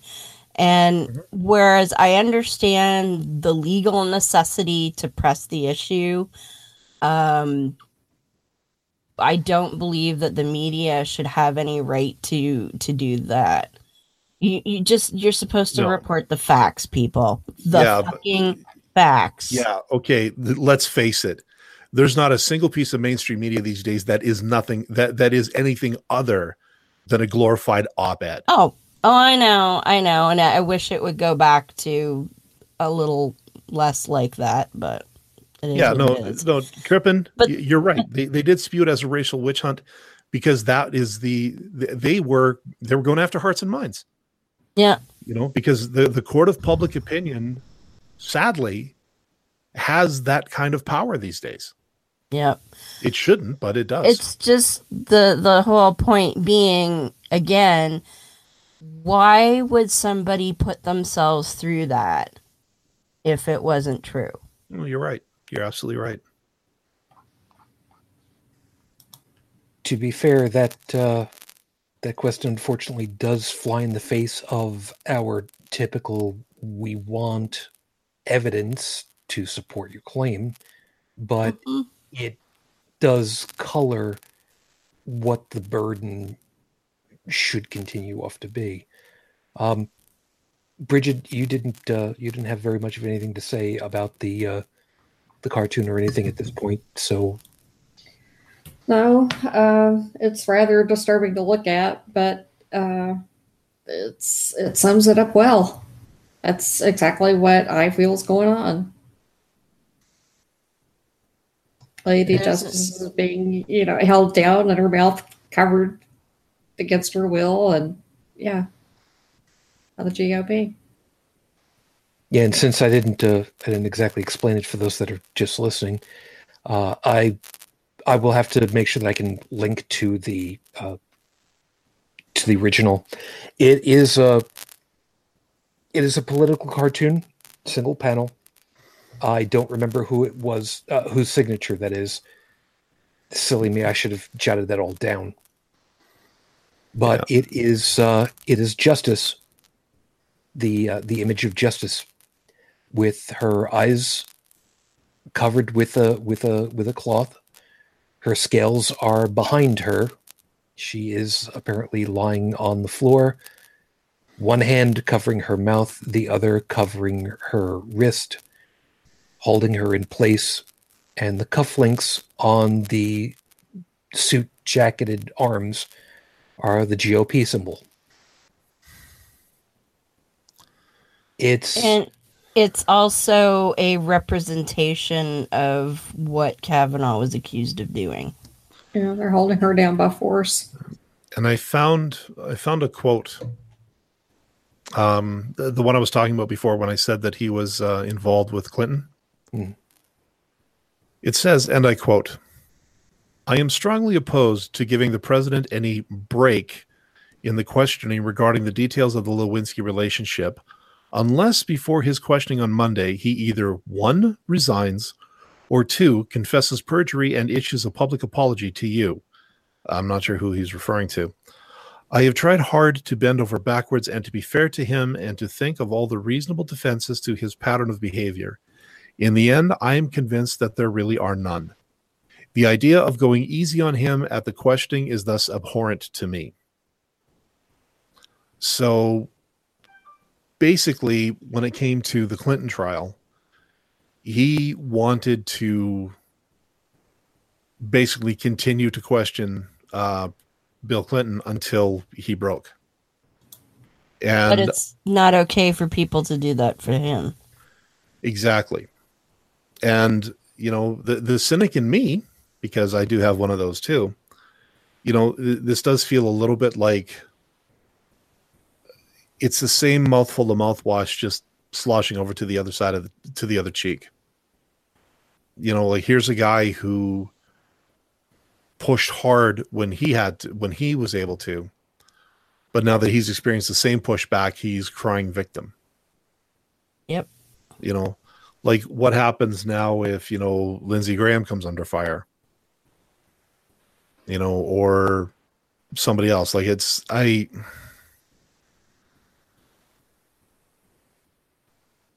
let's face it, it's a shit show. It's a gigantic shit show that, quite frankly, yeah, at this point, even if he was completely and totally exonerated, he should still not assume the position. There's just way too much bad blood. It's clear that he can't control himself. Not only that, I don't think he has the best interest of the American majority. No. Well, not at all. You know, he definitely has the best interests of, you know, the Cheeto in charge. You know, he's definitely got, you know, those interests at heart. But, you know, as for the will of the American people, I would question that. Well, that's exactly why he was nominated in the first place, was, you know, to help out Trump in case there's indictments flying down and stuff, to try to pardon people. Yeah. Yep. And that's a whole other piece about the whole damn thing that we're not going to dive into, because the discussion about should the accused be allowed to choose his judge? No. Yeah. That's a whole thing we're not going down now. And we don't need to. We ain't got the time for it. And you've been watching, I have drunk no coffee, so I'm done. Yeah. And I got nothing to say at this point to close off, so that's it. We're just going to call it a night at this point. Everybody, thank you very much for being with us tonight. We are very grateful for you for taking the time to be with us, especially through the whole damn thing. I know that we have not exactly used our quota of curse words. Well, we got next week. But there is that.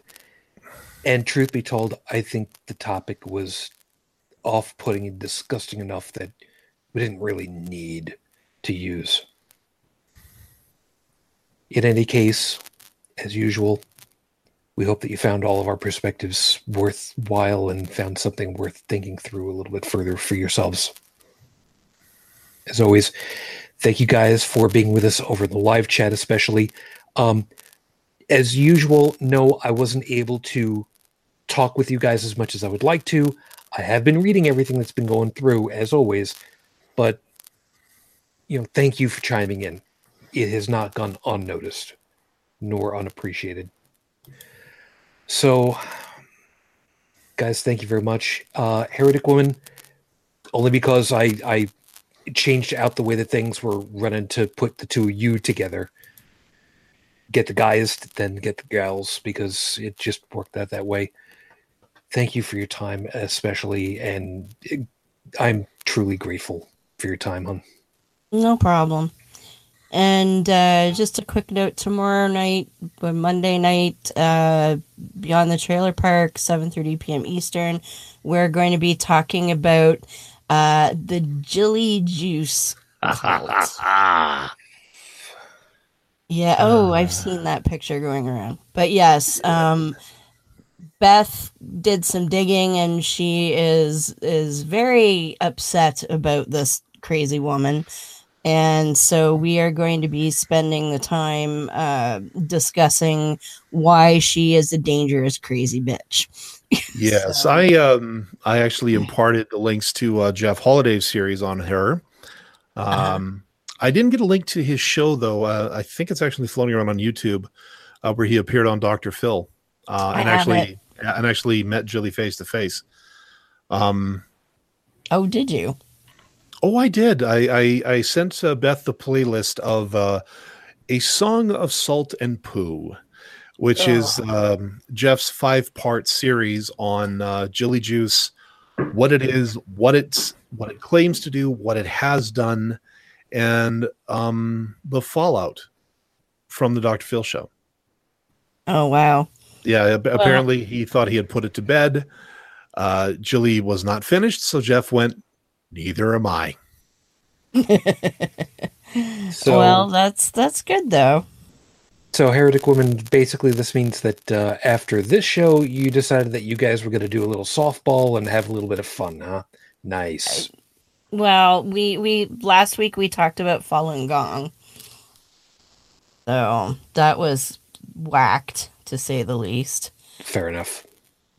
But regardless, thanks, of course. Thank you so much for being on tonight. My pleasure. Bridget, thank you.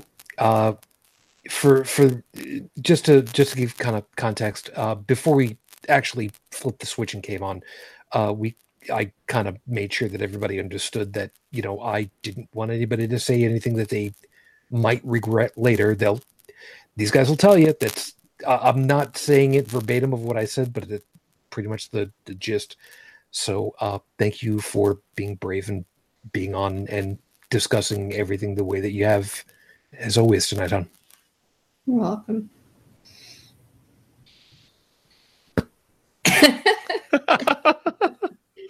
If you want to find me elsewhere after the show, you can find me on Facebook, Bridget Fitch, or you can drop by my blog at bridgetfitch2112.wordpress.com. Thank you much. Dallin, this, like I said, you know, for the two of us, we don't have to live with the same kind of thing that the ladies do. No. We are so lucky in a lot of ways, and I think that maybe you and I kind of having to learn stuff that we otherwise never had to, and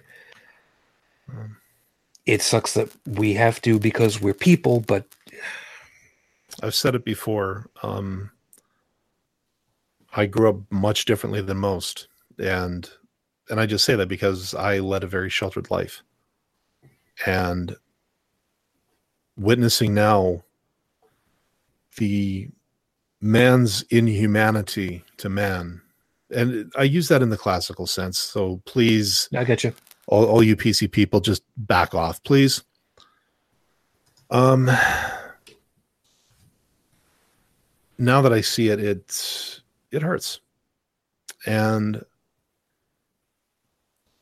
I really hope you're a parent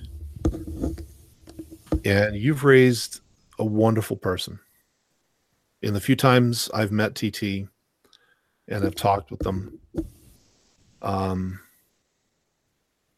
it's evident that there's been a loving parent behind his upbringing. And me, I have no kids. Yeah, I have nieces and nephews, but they have parents of their own.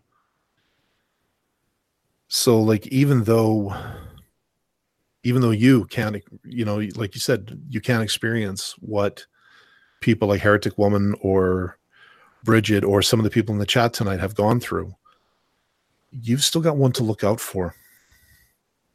And you know, I meant what I said. If I was a parent and I found out that any of this happened, there would be. I honestly do believe that I could go so far as to invite some form of retribution. And if my significant other said, oh, it didn't happen, the divorce papers would be coming shortly afterwards, because when it comes time to defend family or to lash out in honor of one who's been attacked in such a grievous way, I honestly don't believe that any holds should be barred. But yeah, I've since I started started in on this show, it's been an eye-opening experience for me. I've witnessed, sadly, I think I've witnessed more of the dark side of humanity than I've seen of the light side. And it's terrible to think that way, but it is what it is. And I don't know. I used to think we saw the light at the end of the tunnel. But after stuff like this, where it's no longer about being a public servant, but making everyone else your servant, or making the public your servant, I'm having a hard time seeing that light now. I really am. For what it's worth, we have to be that light. And to that end, you see how wrapping into this, thank you for helping to put all that stuff together so that we can help teach others to also be those lights. Yeah. And by what he's referring to, of course, is the audio version of this show over at holycrapthevlogcast.com. And if I'm ever in the mood for spewing my own brand of vitriol, you can catch that over at inthewind.yo5.ca. Thank you guys for being with us. As always, if you'd like to get in touch with us, all the information that you need is over at the website, holycrapthevlogcast.com. And if you need or want to leave a voicemail message, feel free. 859-HCTV 554, 859-4288-554. And even though it's probably uncouth to mention it, yeah, we do have the Patreon available if you feel so inclined. Patreon.com/HCTV. I personally have to remind myself sometimes that, like Dallin said, yeah, it's hard to find the light through everything. But last night during our Friday night show, I ended up playing Cash's old going out song, "If You Drink, You Die." And I'm not bringing it up because of the lyrics, but to remind us of what he ranted about. He ranted at me, bastard. If you could help one person, but it was going to cost you, and you'll probably not see that money again, would you do it? We do, because we want to help at least that one person. And we know that we've helped at least one person. So we've already got our return on investment. We hope that we help you. And we hope that by helping you, you help others. And as the old commercial used to say, and so on, and so on, and so on. Try to be there for each other. I don't ask as a host. I ask as a human being. Try to be there for each other. We have to get on out of here, but thank you for being part of this all. So, you all take very good care of yourselves. We'll be looking forward to talking to you again next week. And as mentioned, next week will be our typical Power of 10 episode, so we'll come up with something that we'll rail against or rant about or make dirty limericks about, whatever. But it will definitely be a lot less deep than this one way or another. So until the next time we get together, everybody, as always, I wish you the peace I no longer have, I wish you the strength that I've learned. I wish you well. And my lady, 13 years on, I am still in love with you. Matane Fujin, I love you. I miss you. Dream of me. Till the next time we get together, everyone, as always, good night. You've been listening to Holy Crap, the Vlogcast. Feel free to leave a comment on the show's website at holycrapthevlogcast.com, where you'll also find links to our Facebook, Twitter, YouTube, and Google Plus pages. Theme music provided by Kevin MacLeod at incompetech.com. On behalf of all of us here, thank you for listening.